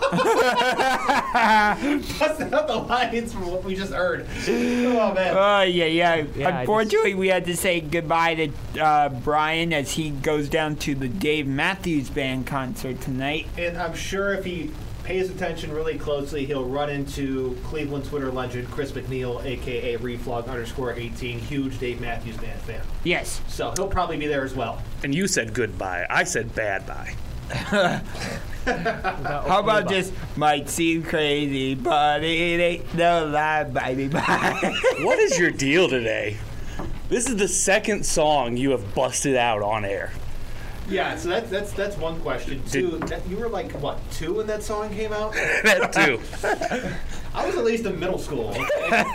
What's your point? I'm not allowed to bust out that type of song? You can do whatever you want, man. I mean, you can do it. Then. You're the one who's putting your own singing voice out in the airwaves for everyone to hear, so that's your own business.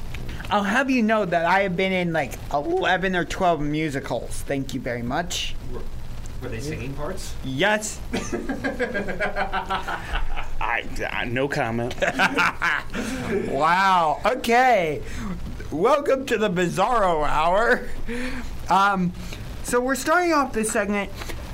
We have some women joining the broadcast booth as ESPN will have an all-female MLB broadcast. Actually, tonight, Jessica Mendoza and Melanie Newman are going to call ESPN's first all-female MLB broadcast.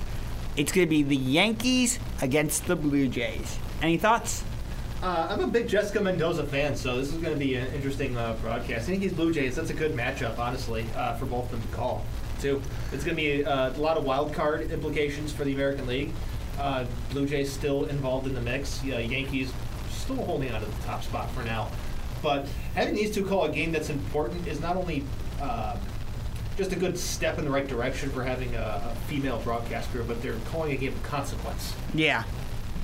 And then the Philadelphia 76ers, they've hired Kate Scott to be their new TV play-by-play broadcast announcer, following the footsteps of the Milwaukee Bucks, who I forget the Bucks commentator's name off the top of my head. I will look that up. But Scott will be the first woman in Philadelphia sports history to call games full-time for any of the 4 major sports teams. And she's the second woman to be Lisa Byington, I think is how you say it. Yeah, it's Byington. Okay. So there you go. All right. Things are taking a step in the right direction. Having women in the broadcast booth, women calling games, that's fantastic. The Jessica girl from the first broadcast, how did you say you know her? ESPN. Oh, she's from ESPN. Yeah, gotcha. Yeah. I've never heard that name off the top of my head. She does a lot of baseball stuff, so she's been on like the Baseball Tonight podcast. Cool. Her whole name quite often. Yeah, she's been on Sunday Night Baseball and stuff in the past. Yeah, it's great to see. I mean, the women have always kind of been on the fringe of sports broadcasting. You always see them, on the sidelines or whatever. So it's cool to see them making their way into the front booth. Yeah. And on a national broadcast like ESPN too. So that's really important. It is. Thumbs up NFL. Major League Baseball. Yeah. Major League. I don't even know what sport we're talking about at this point. Major League Baseball, ladies and gentlemen. As we said, this is the hour where things get weird, as one of my rubber bands just snapped. All right. Definitely off to a strong start. I know, right? All right, so you had a question here. Sports with the best rivalries. Yeah. Which sport has the best rivalry? Rivalries, I should say. Okay. Which sport has the best rivalries? Yes. I would have to say, just real quick, my gut answer is football. Okay. But, like I said, that's real quick. Like, the more I think about it, man, there's a lot of storylines in baseball. Mm-hmm. There's a lot of good, I'm not sure, man. What do y'all think? So my opinion, and it kind of intertwines with your next question, is that it depends on the city and the sport. It's not one exclusive to one sport, exclusive to one city. Because you think Red Sox-Yankees, that's a great rivalry. Yeah, but definitely. Patriots-Giants, I mean, yeah, they've been in a couple of Super Bowls, but that's not really a rivalry. Right. You know what I mean? Yeah. You look at baseball, Cubs-Cardinals is a good rivalry. Dodgers-Giants is another good one. Even when they do meet in the World Series every once in a while, Dodgers-Yankees is a good rivalry because it's the two big market clubs with all the most money. I feel like there's a lot of rivalries too where they're only pertinent to the people who are fans of the teams involved. Yeah. Example being, obviously the Browns and Steelers, that for the longest time that was really only important to us. Yeah. Because nobody else cared. We weren't competitive. And for people paying attention to AFC North, it was Steelers-Ravens. Yeah, exactly. And for but so for me, like a really good rivalry is one that still has some kind of like title or something riding on it. Okay. Implications. That's the word I was searching for. Some kind of implication. I know what you meant.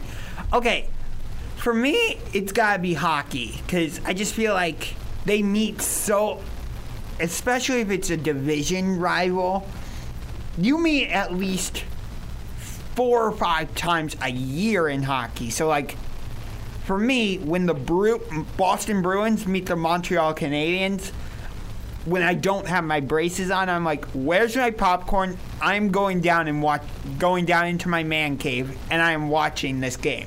Or when the Philadelphia Flyers meet the Pittsburgh Penguins. For me, rivalries in hockey just give me that extra fire. I mean, just real quick off the top of my head, do you know how many times the Yankees and Red Sox play each other? A ton, I know. That was my thought, too, as soon as you said. 19 times. 19 times. Okay. I'm not trying to diminish the rivalries in any other sport. And that's only really considering stuff domestically, because if you include stuff internationally, such as soccer, okay, they have rivalries in the same city. Okay. Manchester United and Man City. Yeah.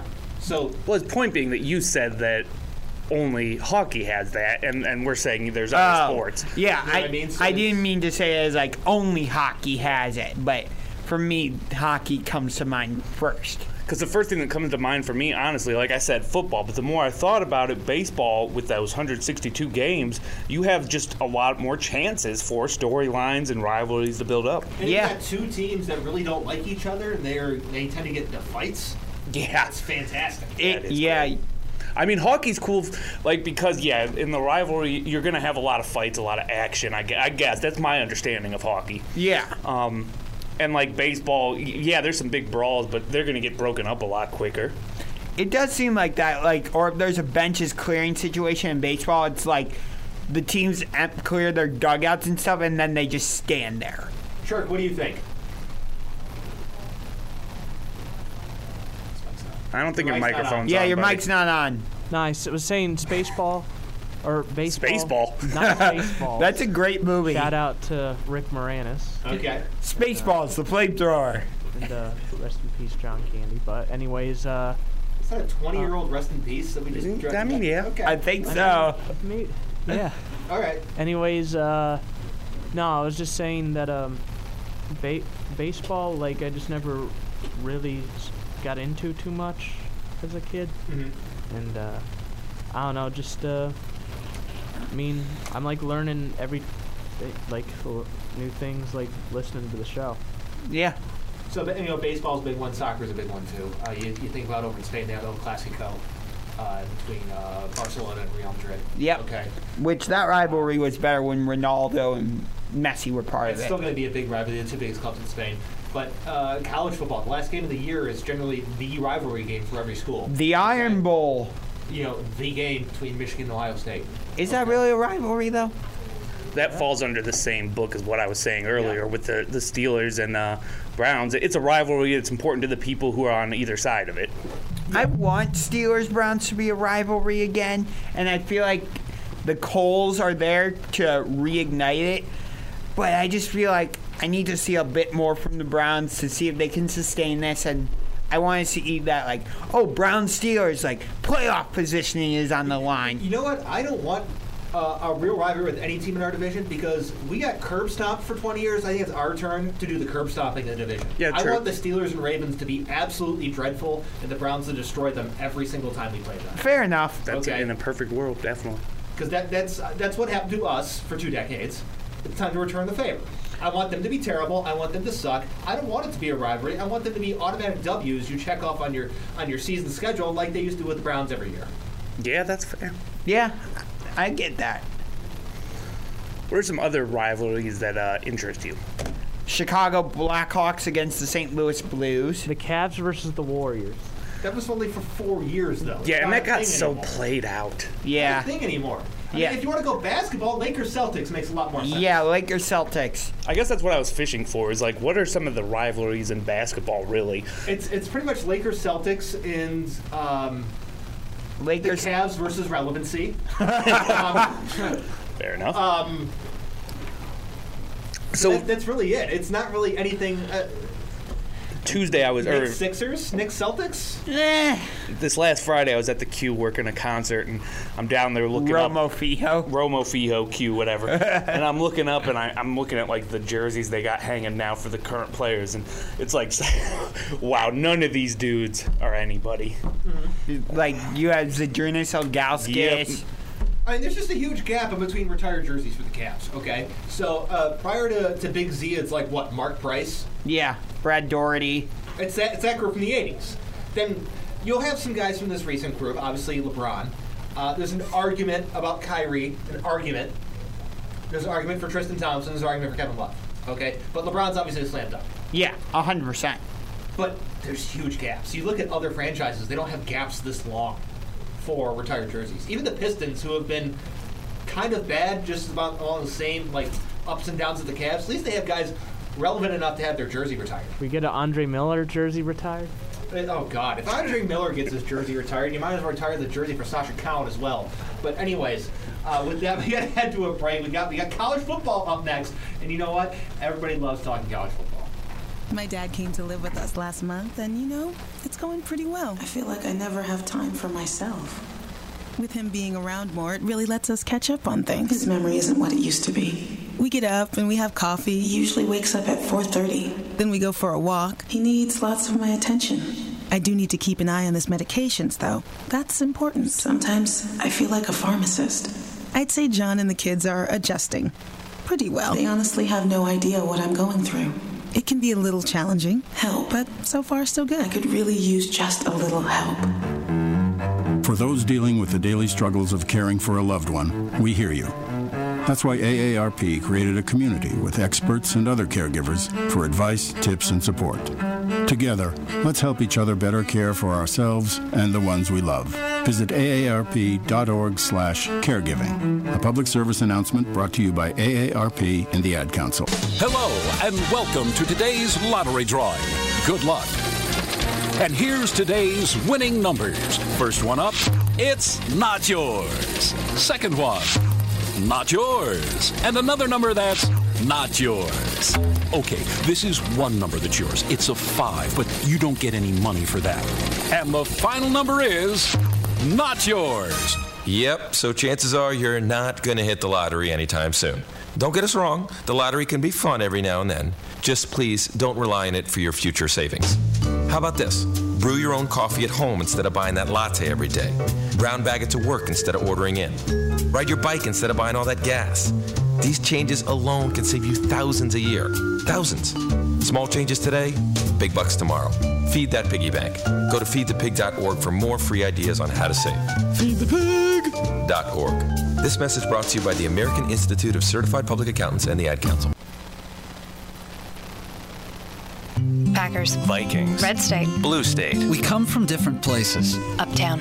Downtown. We come to different conclusions. Half empty. Half full. But no matter how different we are, we're all connected, and we can all make a difference. That's why United Way brings people, expertise, and resources together to improve the education, income, and health of our communities, the building blocks for a better life. When we live united, our efforts, magnified by others, add up to real change. Children succeed in school, families gain financial stability, the health of our neighbors improves, and suddenly, so do our communities. But real change won't happen without you. Live united. So let's look beyond our differences. Live united. One by one, let's make a difference. Let's reach out a hand to one and influence the condition of all. Live united. Give, advocate, volunteer. Live United. Sign up today at liveunited.org. Brought to you by United Way and the Ad Council. We feel a lot like Rodney Dangerfield because Cleveland gets no respect. Oh well, welcome back to So What's the Catch? Anyways, we are back here on So What's the Catch, and we're starting off this, we got 2 back-to-back sessions of more football, but we're starting with college football right here. There's some huge games this weekend, right? Yeah. Let's kick it off. We got College Game Day. Where are they at this week? They're going to Athens, Georgia, because it's going to be the number 8 Arkansas Razorbacks at the number 2 Georgia Bulldogs. And you know what? I usually don't watch games that don't involve the Ohio State, but you know what? I might watch this one. I love watching games that don't involve my favorite team. I pretty much watch any ranked team. Yeah. I have fringe interest. I had a cousin who played for Georgia a while ago, so fringe interest. Hey, one of you guys with laptops, help me out, and can you tell me what the current rankings are? Georgia's number 2, Arkansas is number 8. Because they gotta be weird. Alabama's number 1. I know that. Yeah, but they didn't look infallible last weekend either. Yeah, and they have a tough matchup this week because they're going up against number 12 Ole Miss. Alabama, Georgia, Oregon, Penn State, Iowa, Oklahoma. Number 4, Penn State. Cincinnati. Yep, Penn State has jumped up to number 4.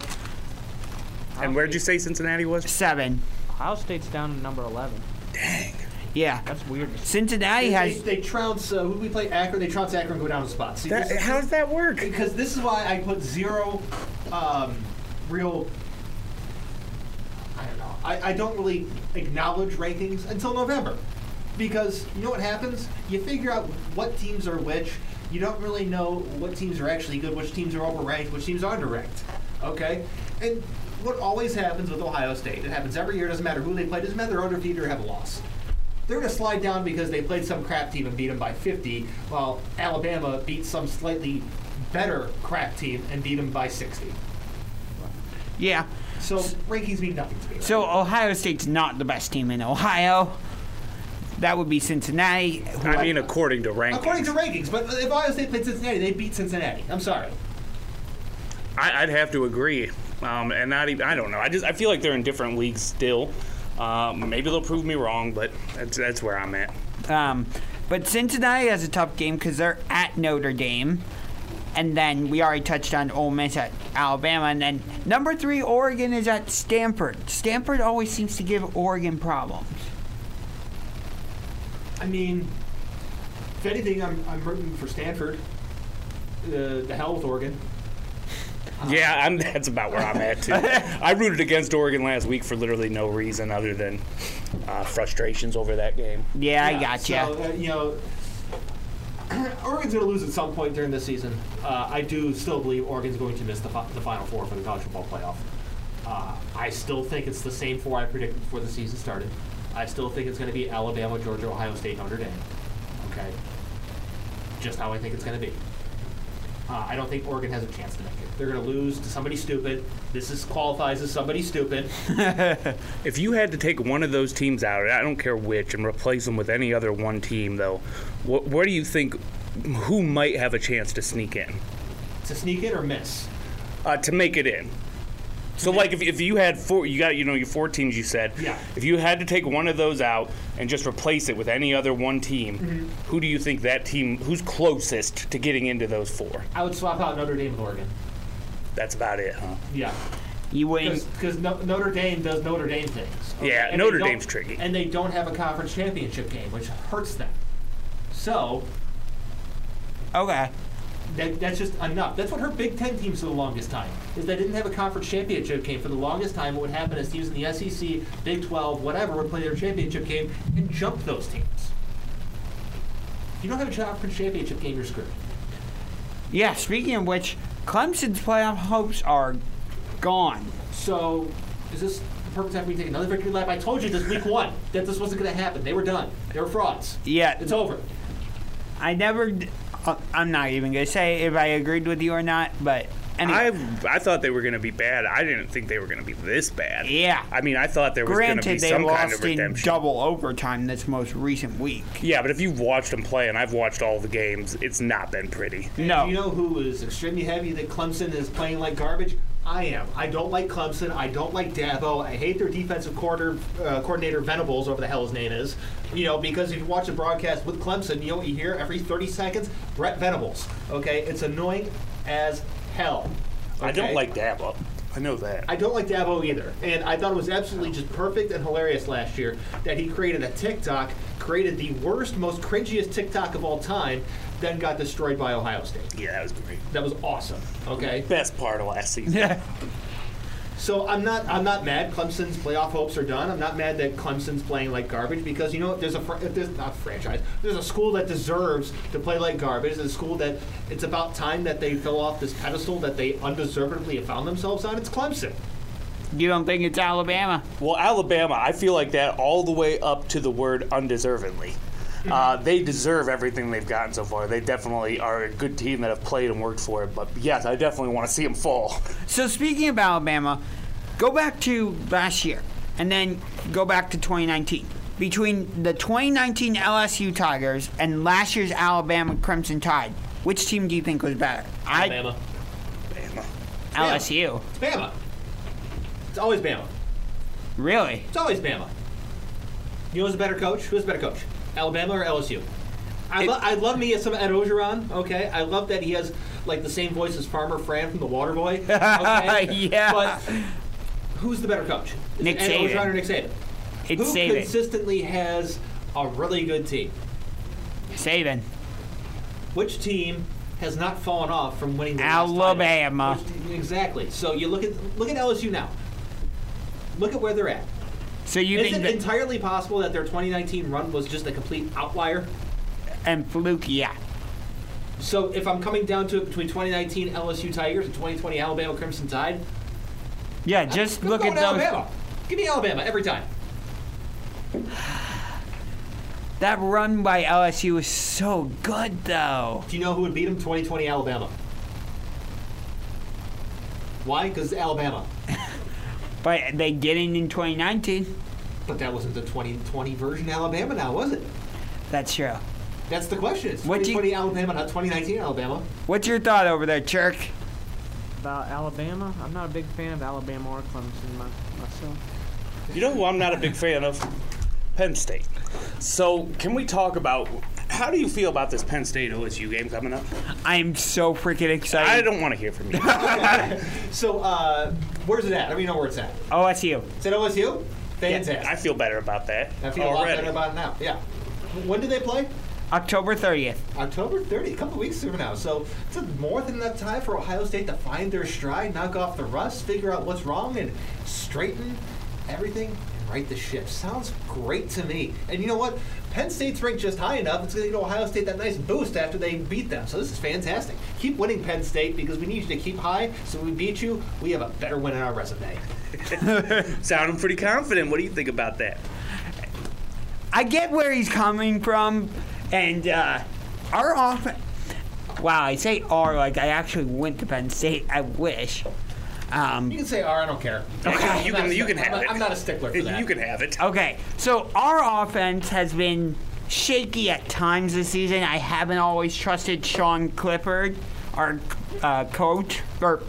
quarterback.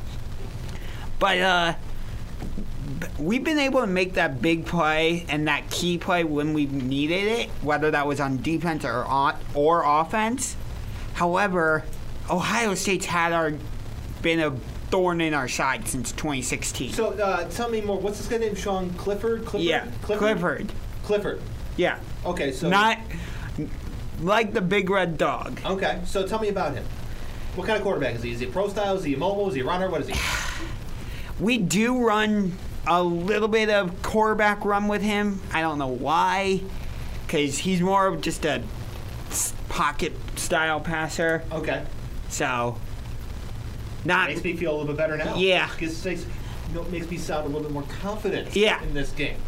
I think That show, we should just do a whole Penn State, Ohio State show or something, if we can somehow. Okay, we can do a segment, not an entire show. A segment, okay? 2 hours of that would be quite exhausting. Yeah, true. Okay, never mind. I rescind that statement.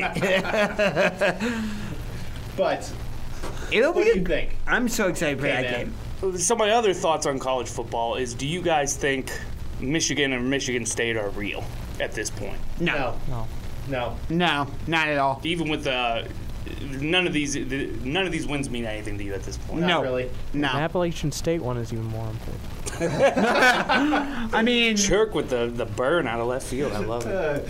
Chirk from downtown with the burn. But no, it's just again, Michigan and Michigan State are two schools that have not done enough in the past to really have that feeling of, is this real, and saying yes. Okay. Right, I agree. They don't have the track record of late. Okay. If they did, it would be a different story, but they don't. So that's why I'm skeptical. Now, if they keep doing good things, then maybe I'll change my tune. But until then, I have a hard time saying that yes, they're for real. Okay. And another thing that was a really big headline this week in all the college football spots was people talking about how bad the officiating's been so far. Oh, it's been atrocious. Yeah, it's been terrible. There's been games that have honestly probably been decided because of bad officiating. Targeting is one of the worst calls in all of sports. Not only just NFL, but college football. College football is the worst version of it because they don't enforce it properly. No, they don't. And I don't know if it's because they had the last year was such a strange one where they had few games and blah blah blah, but something's off. Yeah, I mean, I go back to that Auburn-Penn State game. They had this was more, I think, on the line judge than the officials, but Penn State punted on what was supposed to be third down, but they thought it was fourth down. So there's an example of bad officiating. Well, that's bad officiating. That's also bad coaching by Penn State. Or was it Penn State who punted? Yeah. That was bad coaching by Penn State because they recognized it was third down, not fourth down, and didn't say something. But they didn't realize it until after the fact. Again, that sounds like bad coaching from Penn State not to correct the ref, realize what down it is. Because you know what? A coach has to pay attention to what down it is and what play calls that they have. Well, we got to go to a commercial break, so we will be back here on So What's the Catch? Question: what will you find on all over-the-counter or OTC medicine packages to help you choose the right drug and use it safely? The answer: the drug facts label. This label lists the medicine's active ingredients and purpose, how much to take, and warnings you should know before using it. Remember, even OTC medicines you buy without a prescription can cause side effects you don't want. So follow the information listed on the drug facts label. For more information, visit fda.gov/drug facts label. A message from the U.S. Food and Drug Administration. The traditional light bulb, a groundbreaking invention in 1879. It's time we switch to longer-lasting Energy Star light bulbs. They're more efficient than the old bulbs, like a text message is more efficient than a carrier pigeon. And they cut down on our energy costs. Because in our own groundbreaking age, we deserve a light bulb that saves us some cash. Saving energy saves you money. Learn more at EnergySavers.gov. Brought to you by the U.S. Department of Energy and the Ad Council. County Captains Baseball. Isaac scores and the Captains walk it off on opening night. Today in school, I learned a lot. In chemistry, I learned that no one likes me. In English, I learned that I'm disgusting.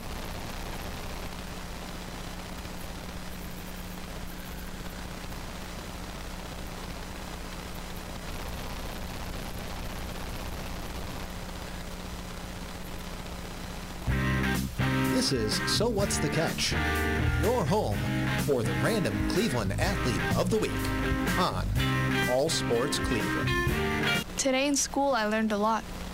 In chemistry, I learned that no one likes me. In English, I learned that I'm disgusting. And in physics, I learned that I'm a loser. Today in school, I learned that I'm ugly and useless. Trash. And in gym, In biology, I learned that I'm pathetic that I'm fat and a joke. and stupid. In history, I learned that I'm trash. Today in school, I learned that I have no friends. In biology, In English, I learned that I make people sick. Stupid. And at lunch, I learned that I sit on my own because I smell. In chemistry, I learned that no one likes me. In biology, I learned that I'm fat and stupid. And in math, I learned that I'm trash. The only thing I didn't learn in school today? The only thing I didn't learn today. The only thing I didn't learn is why no one ever helps. Kids witness bullying every day. They want to help, but they don't know how. Teach them how to stop bullying and be more than a bystander at stopbullying.gov. A message from the Ad Council. Turk has us all just wanting to rhyme, so turn up the dial, because it's sports talk time. So What's the Catch is back in 3, 2, now. We are back here. So What's the Catch? I believe we're back, right, Shirk? Yeah. Yeah? Are we there? I wish I would have heard that now, but yeah, I stopped it a little too early. Okay. You're good. We are so back, the word now got cut off. Okay. That's how back we are. Yes. Okay. So, we got 2 segments left. Yep. Been an interesting show, but we got general football here. Salute. Anyways. As of right now, who has the best odds to represent the AFC in the Super Bowl? Kansas City Chiefs or the field? Well, if you're looking at it from a betting perspective, you take the field. But if you're looking from a team and talent perspective, you take the Chiefs. As of right now, I'm taking the field. Again, if you're taking from a betting perspective, the field, because there's 15-1. But if you're actually picking a specific team, say, that's my team, I'm picking the Super Bowl, you pick the Chiefs. Who's the field? Everybody else. Oh, okay. So it's the Chiefs or the other 15 teams. Gotcha. I was confused.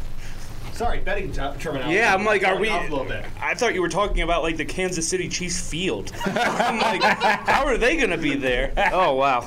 Sure. What do you got? The Chiefs or the field? I'm gonna go with. I'm gonna have to say the Chiefs. Okay. It makes me a little scared that we're on the same page. But even with all the Chiefs' problems right now, you're still saying Kansas City. Yeah. Who's their quarterback? Mahomes. Who's their coach? And Andy Reid. Who's the 2-time AFC champion? True.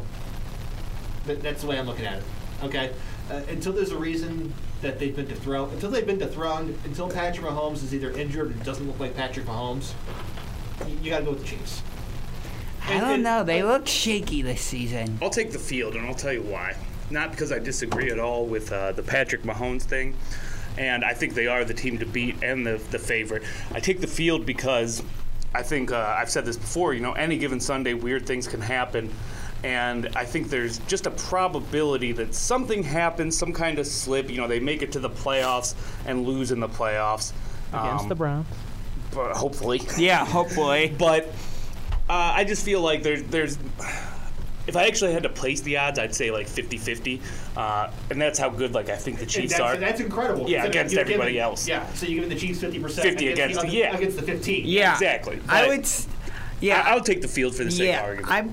I'm also taking the field. I would say the odds are, as of right now, going into Week 4, I would say it's 55-50 in favor of the field in terms of percentages.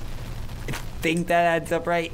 No, that's 105. Darn it. 55-45. But yeah, 55-45. My entire point is from a betting perspective, you take the field because it's going to be more kind to percentage-wise. But if you're actually picking a team, you got to go with the Chiefs. Yeah, and I don't understand the betting part of it at all, but it sounds like if I was betting, I would probably want to put my money on the Chiefs. But for me, it's like the Chiefs have so many issues right now, and their defense is god-awful. They're going to get Honey Badger back. They already do.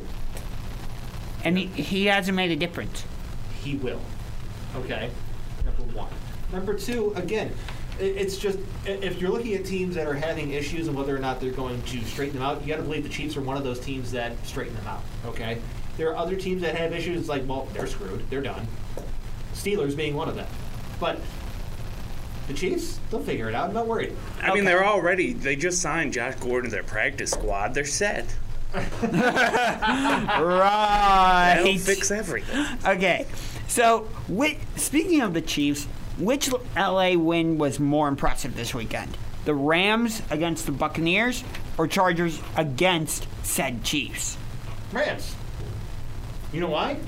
Because Matt Stafford showed that he is, 1, a really good quarterback, 2, borderline elite, if not elite, 3, firmly in the MVP conversation. I also got to go with the Rams for majority of the same reasons, but I think it also shows that the Rams can beat the Buccaneers because they did it last season too in prime time. I'm down in Tampa, and I think it shows that the Rams are not scared of the Buccaneers. Shark? I'm going to have to go with Rams. Rams? Yeah. What's the question again? Which LA win was more impressive, Rams against Buccaneers or Chargers at Kansas City? I'd probably go with the Chargers. I actually like that pick. Just because it's at Kansas City. That's fair. That's fair. Yeah. And speaking of Kansas City, I'm sorry, what I was reading over here was the whole Andy Reid thing, because that's crazy. He passed out at the game Sunday. Mm-hmm. Sounds like he was just dehydrated. Sounds like just a dehydrated situation, but still, man, that's a scary place to have something like that happen. Yeah. It's a very scary place. Andy Reid is a very large man, so yeah, I've seen more prone to happen to him. And I've literally dehydrated myself when I was younger, and like in the middle of a street in Lakewood, walking across the street, you just like go down in a pile. Oh, jeez. Yeah, it's bad. Anyways, that does not sound good, but I do like your pick with the Chargers, and I'm scared to play the Chargers next week in LA. As a Browns fan, I'm going to say that right now. I think Justin Herbert's going to be an elite quarterback for time to come. He will be. His first start came because Tyrod Taylor got his lung punctured, and he went toe-to-toe with Patrick Mahomes. Justin Herbert, incredible quarterback. Yes. Speaking of incredible quarterbacks, guess who's going to his previous home this week? Tom Brady. Tom Brady heading back to Foxborough to take on the Patriots. Do the Patriots even have a chance? No. They're going to roll them, right? What type of... Do you think the Patriots will just do like a video package for him at the beginning, or will they do like some type of full-blown ceremony? I don't know. For 2 reasons. 1, Tom Brady's involved. 2, Bill Belichick is involved. Okay? I think the fans would cheer Tom Brady. They do until they don't. That's the thing. Yeah. What do you mean? It's a moment where they'll cheer Tom Brady when they see him at first. When the game actually starts, they will boo the crap out of him. Yeah. You know what I mean? I wouldn't be surprised if that does in fact happen. I see. I'm not even sure if they're going to do anything for him. I haven't seen anything whether or not they're going to do anything for him. Considering he's still an active player. If he wasn't an active player, it'd be a different story. I mean, when Peyton Manning went back to Indianapolis with Denver, Indy did a whole video package, and they did. Everybody gave him like a standing ovation. Yeah, but you know who's best friends with everyone on the team that he owns? Jim Irsay. Okay, Jim Irsay's best friends with everyone on his team. Okay. By best friend, does he mean like he knows everybody and calls them his best friend? He calls all of them brother. Oh, wow. Wonder what the player's perspective on that. Well, Pat McAfee loves it. Okay? Yeah, he does. Him and Jim Irsay are buds still. All right. But that game could be, I think it's going to be a slaughter. I think the Bucs are going to win big. Yeah, Tampa's going to put up at least 40 on them. Yeah, I think Tampa is favored by 7. If I was a gambler, I'd be betting on the Bucs on this. Yeah, I would not place a bet on the Patriots. No, I wouldn't at all. I don't trust them. Yeah. Any other games this week that are catching your eye for interest-wise? There's a total terrible game happening in Chicago between the Lions and Bears. Yeah, that game has no thank you. That game has no. All right, here's a game. Here we go. Cardinals and Rams in LA. Ooh, 3-0 Cardinals, 3-0 Rams. Rams are hit by 4.5. Taking Cardinals. You take the Cardinals in that perspective? Because Kyler Murray is third in MVP voting, and I took Kyler as MVP, I gotta go Cardinals. I'm gonna also take the Rams minus 4.5 here. Okay, because I just feel that Kyler's due for a dud. I feel that the Rams defense is going to be too much for Kyler Murray. Do you think that there's a possibility of the Rams having a letdown after a big win like they had this past Sunday against the Buccaneers? Sure, it's possible. Playing against the Cardinals, it's a rival game, so they're going to be up for it. It's not like they're playing the Lions. So it's a rivalry game. So when the Browns play the Lions, you're just going to be like, yay, automatic win. It should be an automatic win. Well, speaking of that, they're still not even, and I'm sure you guys already probably got all into Matt Nagy and all that, but he's not even saying who he's going to start for QB. Yeah, you know what's going to happen there in Chicago. It's going to be who's who. Yeah, Matt Nagy just needs to get fired. Matt Bye-bye. Nagy's going to somehow find a 3-sided coin and flip it to figure out who's quarterback is. Okay? Yes. Who would you rather have? Dalton. Okay, so say that's unfortunately that's our team, and we would have to, decide. Would you say Foles or Dalton? Who would you rather have? Or Fields? I'm just gonna assume at this point he's not gonna start Fields. But if you want to argue it, you can. If Dalton's healthy, he's gonna start. Yeah, if Dalton's healthy, he's been very adamant about that. Yeah, 100%. I'd say Fields just so he can develop. Playing against Detroit would be a cupcake game for him. I wouldn't say it's a cupcake game, but it would be. I'll put it this way: the Lions have lost all 3 of their games, but they've at least shown some fight in all 3 of those games. The Bears haven't really done that at all. So I haven't seen Nick Foles play since the Super Bowl that he was in either. So has he gotten bad over the past few years? Is he just not the same guy? He's not good. That was a magical run that's never going to be repeated. Yeah. 2 other quick games of note: Ravens at Broncos. 2-1 Ravens, 3-0 Broncos. I think the Broncos are paper tigers. I would take the Ravens in this one. Seahawks, 49ers. Over-under is set at 45. I take the under and the Ravens. Okay. What about Seahawks, 49ers? What's the over-under on that? Seahawks, 49ers.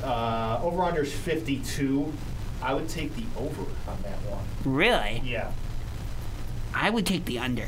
I would take the over of 52. And who's favored? Monday night is Raiders at Chargers.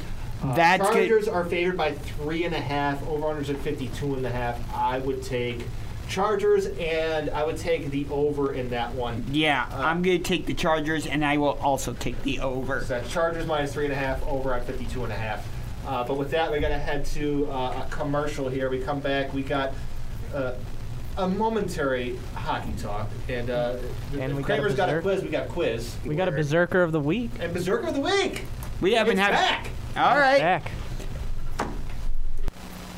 Adopt US Kids presents Multiple Choice Parenting. Your daughter just got invited to the prom. Do you A, meet her date? I need to see your past date report cards, your driver's license, a list of references, and this hair sample. B, help her pick out a dress.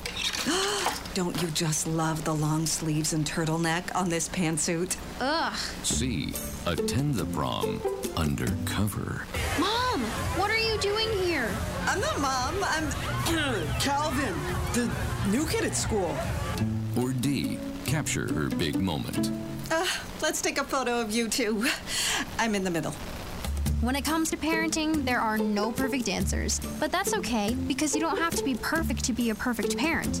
Teens in foster care will love you just the same. For more information on how you can adopt, visit adoptuskids.org. A public service announcement from the U.S. Department of Health and Human Services, Adopt U.S. Kids, and the Ad Council.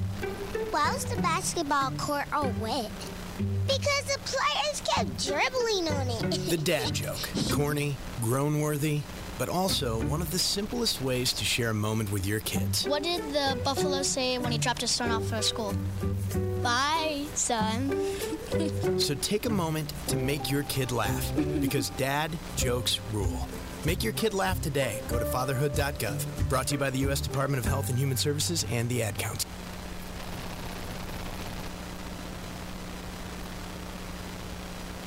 County Captains Baseball. Isaac scores and the Captains walk it off on opening night. We are the talk of the land. All sports.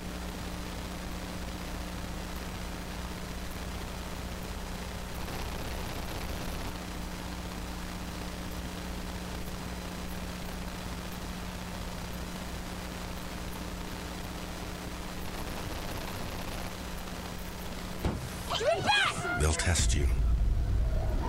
Try to break.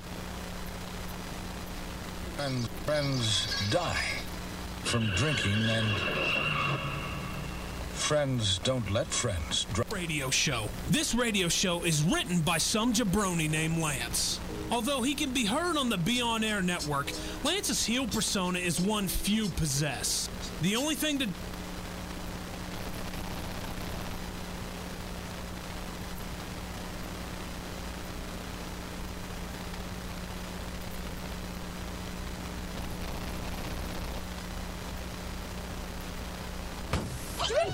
They'll test you. Are we back? We're back Yeah, now. we're back. Okay, that was an adventure. That was funny. Nah, it was buffering. So we are 14 days away from the NHL season starting. I am so freaking excited for that. So, and Kramer just steps out on that. What, we got boring that quick? You started talking about hockey. Darn it. Yeah. Anyway, so we are going to pick who we think is going to win the Central Division. So you got Arizona, Chicago, Colorado, Dallas, Minnesota, Nashville, St. Louis, and Winnipeg. I am going with the Colorado Avalanche. They are by far the best team in this division. Nope. Arizona. Arizona's going to have the year this year. You know, last year they had a rough year. They said maybe next year this is the year. You're going with the Coyotes. Go Arizona, baby. Okay. We got the wild card pick of the Yotes. Who you got, Crank? Who you got, Chirk? Wait, what are their names? Their short name is the Yotes. What you got, Chirk? I'll go with Arizona. Arizona? Yeah, my dude. Yeah, I just seen their struggle, just where they came from. This is their final year in Gila River Arena because they're being kicked out. What was the name of that arena? Gila River Arena. Who you got? Because of that, that's why they won. Give me the Blues. Ooh, okay. Blues seem interesting. Let's just get kind of weird. No one else picked the Blues. And what is that? What city? St. Louis. St. Louis, gotcha. All right. Kramer quiz time. Oh, that was quick. Well, yeah. All right, Kramer quiz time. And what I ended up doing was I just stuck with the quiz from last week, so they're still hard. Great. Yeah. So we'll see. I think this will probably be the last time I do this one, but let's see if we can get Chark in with another win. Yeah. Without Brian here, that's going to be hard. Yeah, so, actually, I just realized that. Get a score sheet going. Josh, James, Chark. The NFL Defensive Player of the Year award began in 1971. Who won the inaugural award? For the Heisman? The NFL Defensive Player of the Year award. This is why we love you, Chirk. It began in 1971. Who was the first one? I'm just going to go out on this one because I don't know. Jim Marshall. No. Any guesses, Chirk? I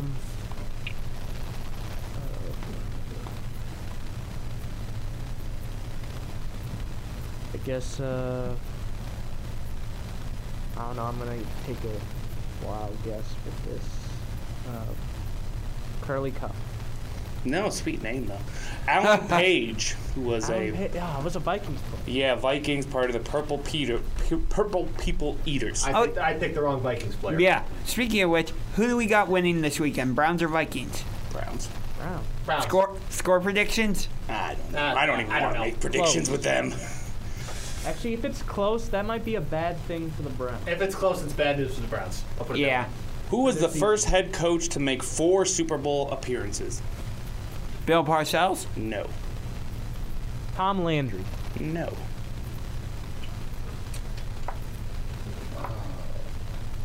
First head coach to make 4 Super Bowl appearances.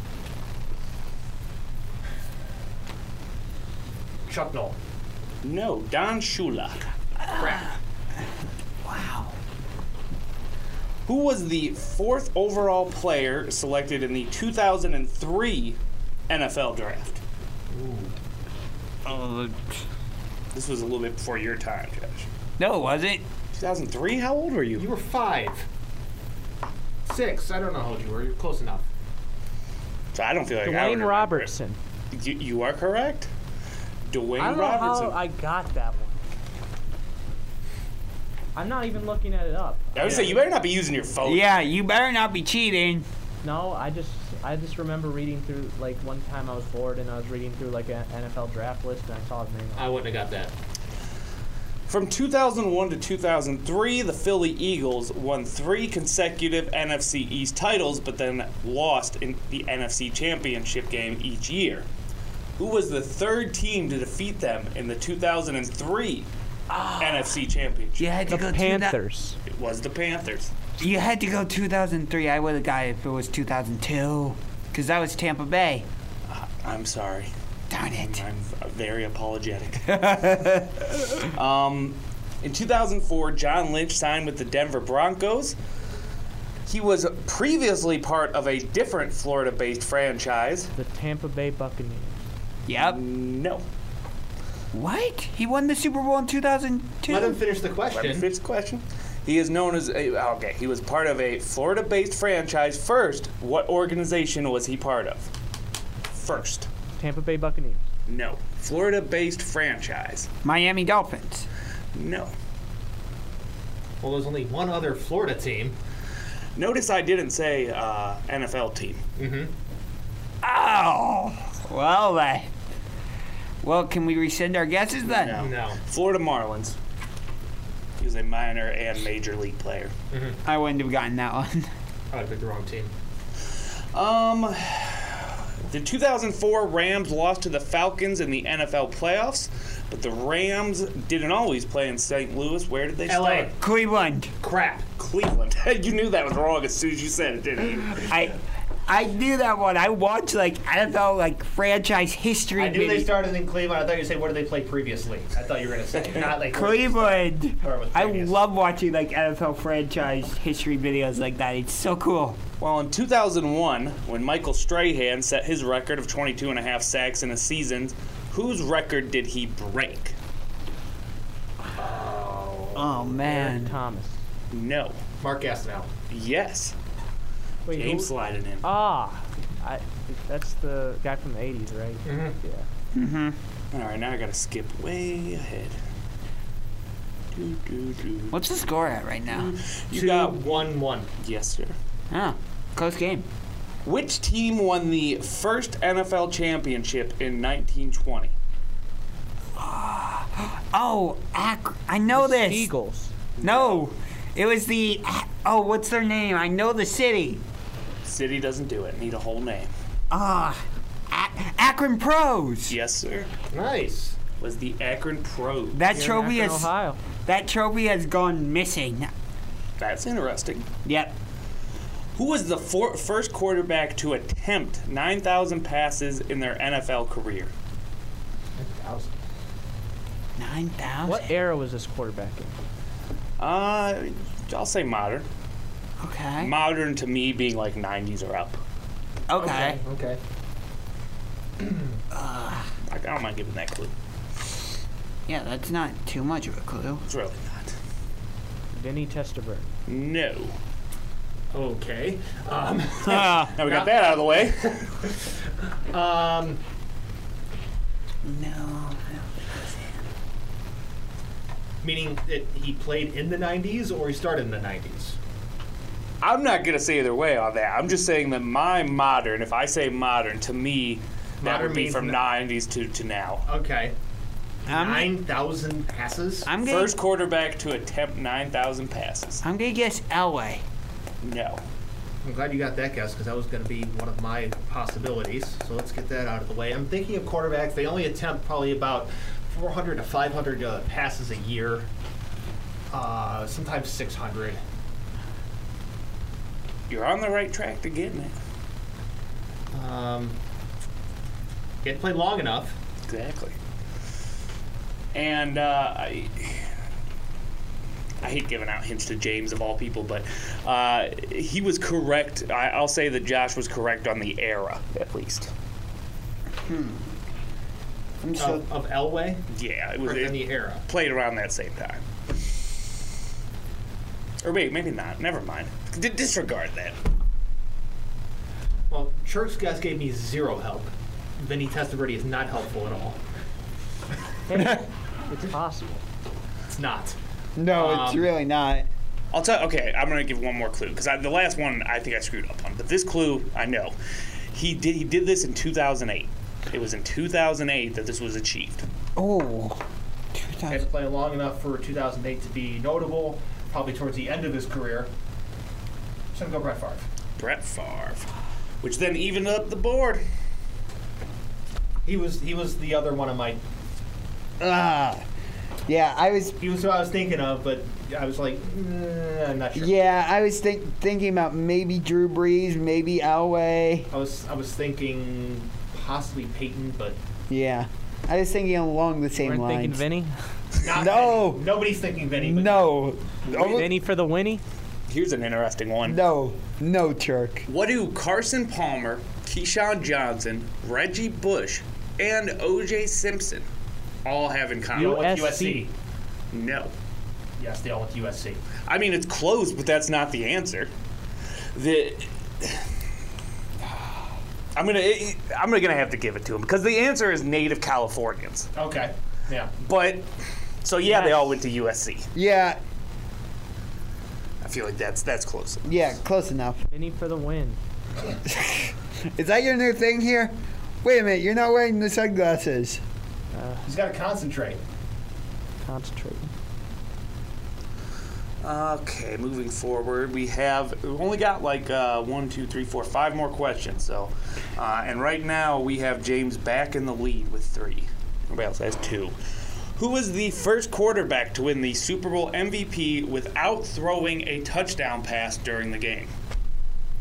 I feel like I've heard this before.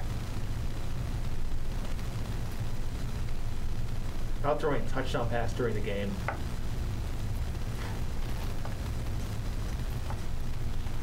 It's probably a terrible game. Yeah, which probably not. What was the score of the Super Bowl? Yeah, don't say that. Are you able to tell us a decade? Super Bowl. Don't say that. Don't say that. Just you able to tell us a decade. Yeah, just decade. It was in the first 10 years of the Super Bowl. Okay. Oh, so okay, in that era.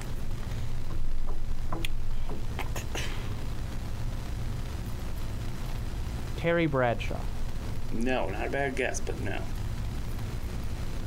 I think you're in the right era with that guess.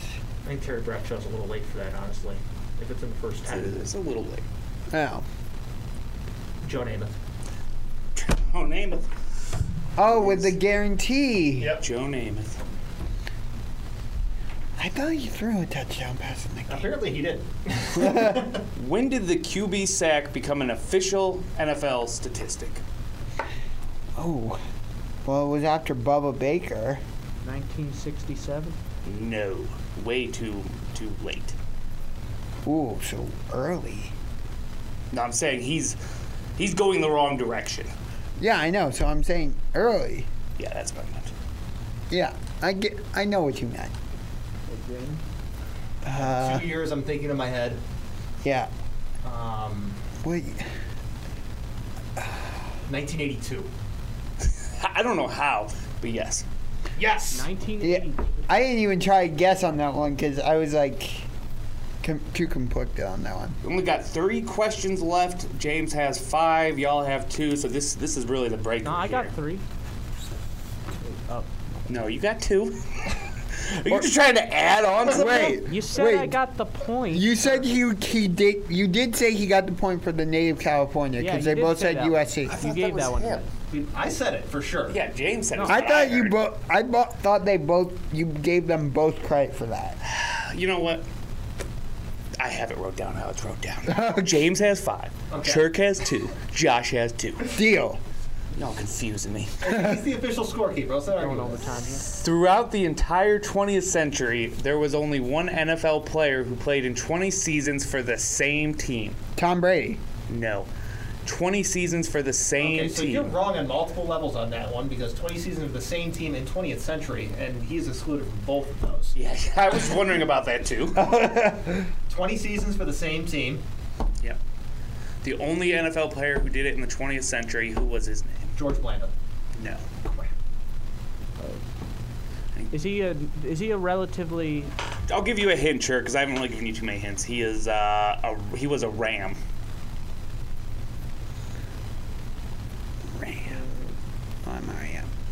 Deacon Jones? No, Jackie Slater. And before we go, we got the Berserker of the Week. All right. Drum roll. All right, good guess. That's the best drum roll I can get. Myles Garrett for his 4.5. That's a good one. All right. That's a good one. We will see you next week here on. But it's too goofy. Okay. Well, we will see you next week here on So What's the Catch on All Sports Cleveland.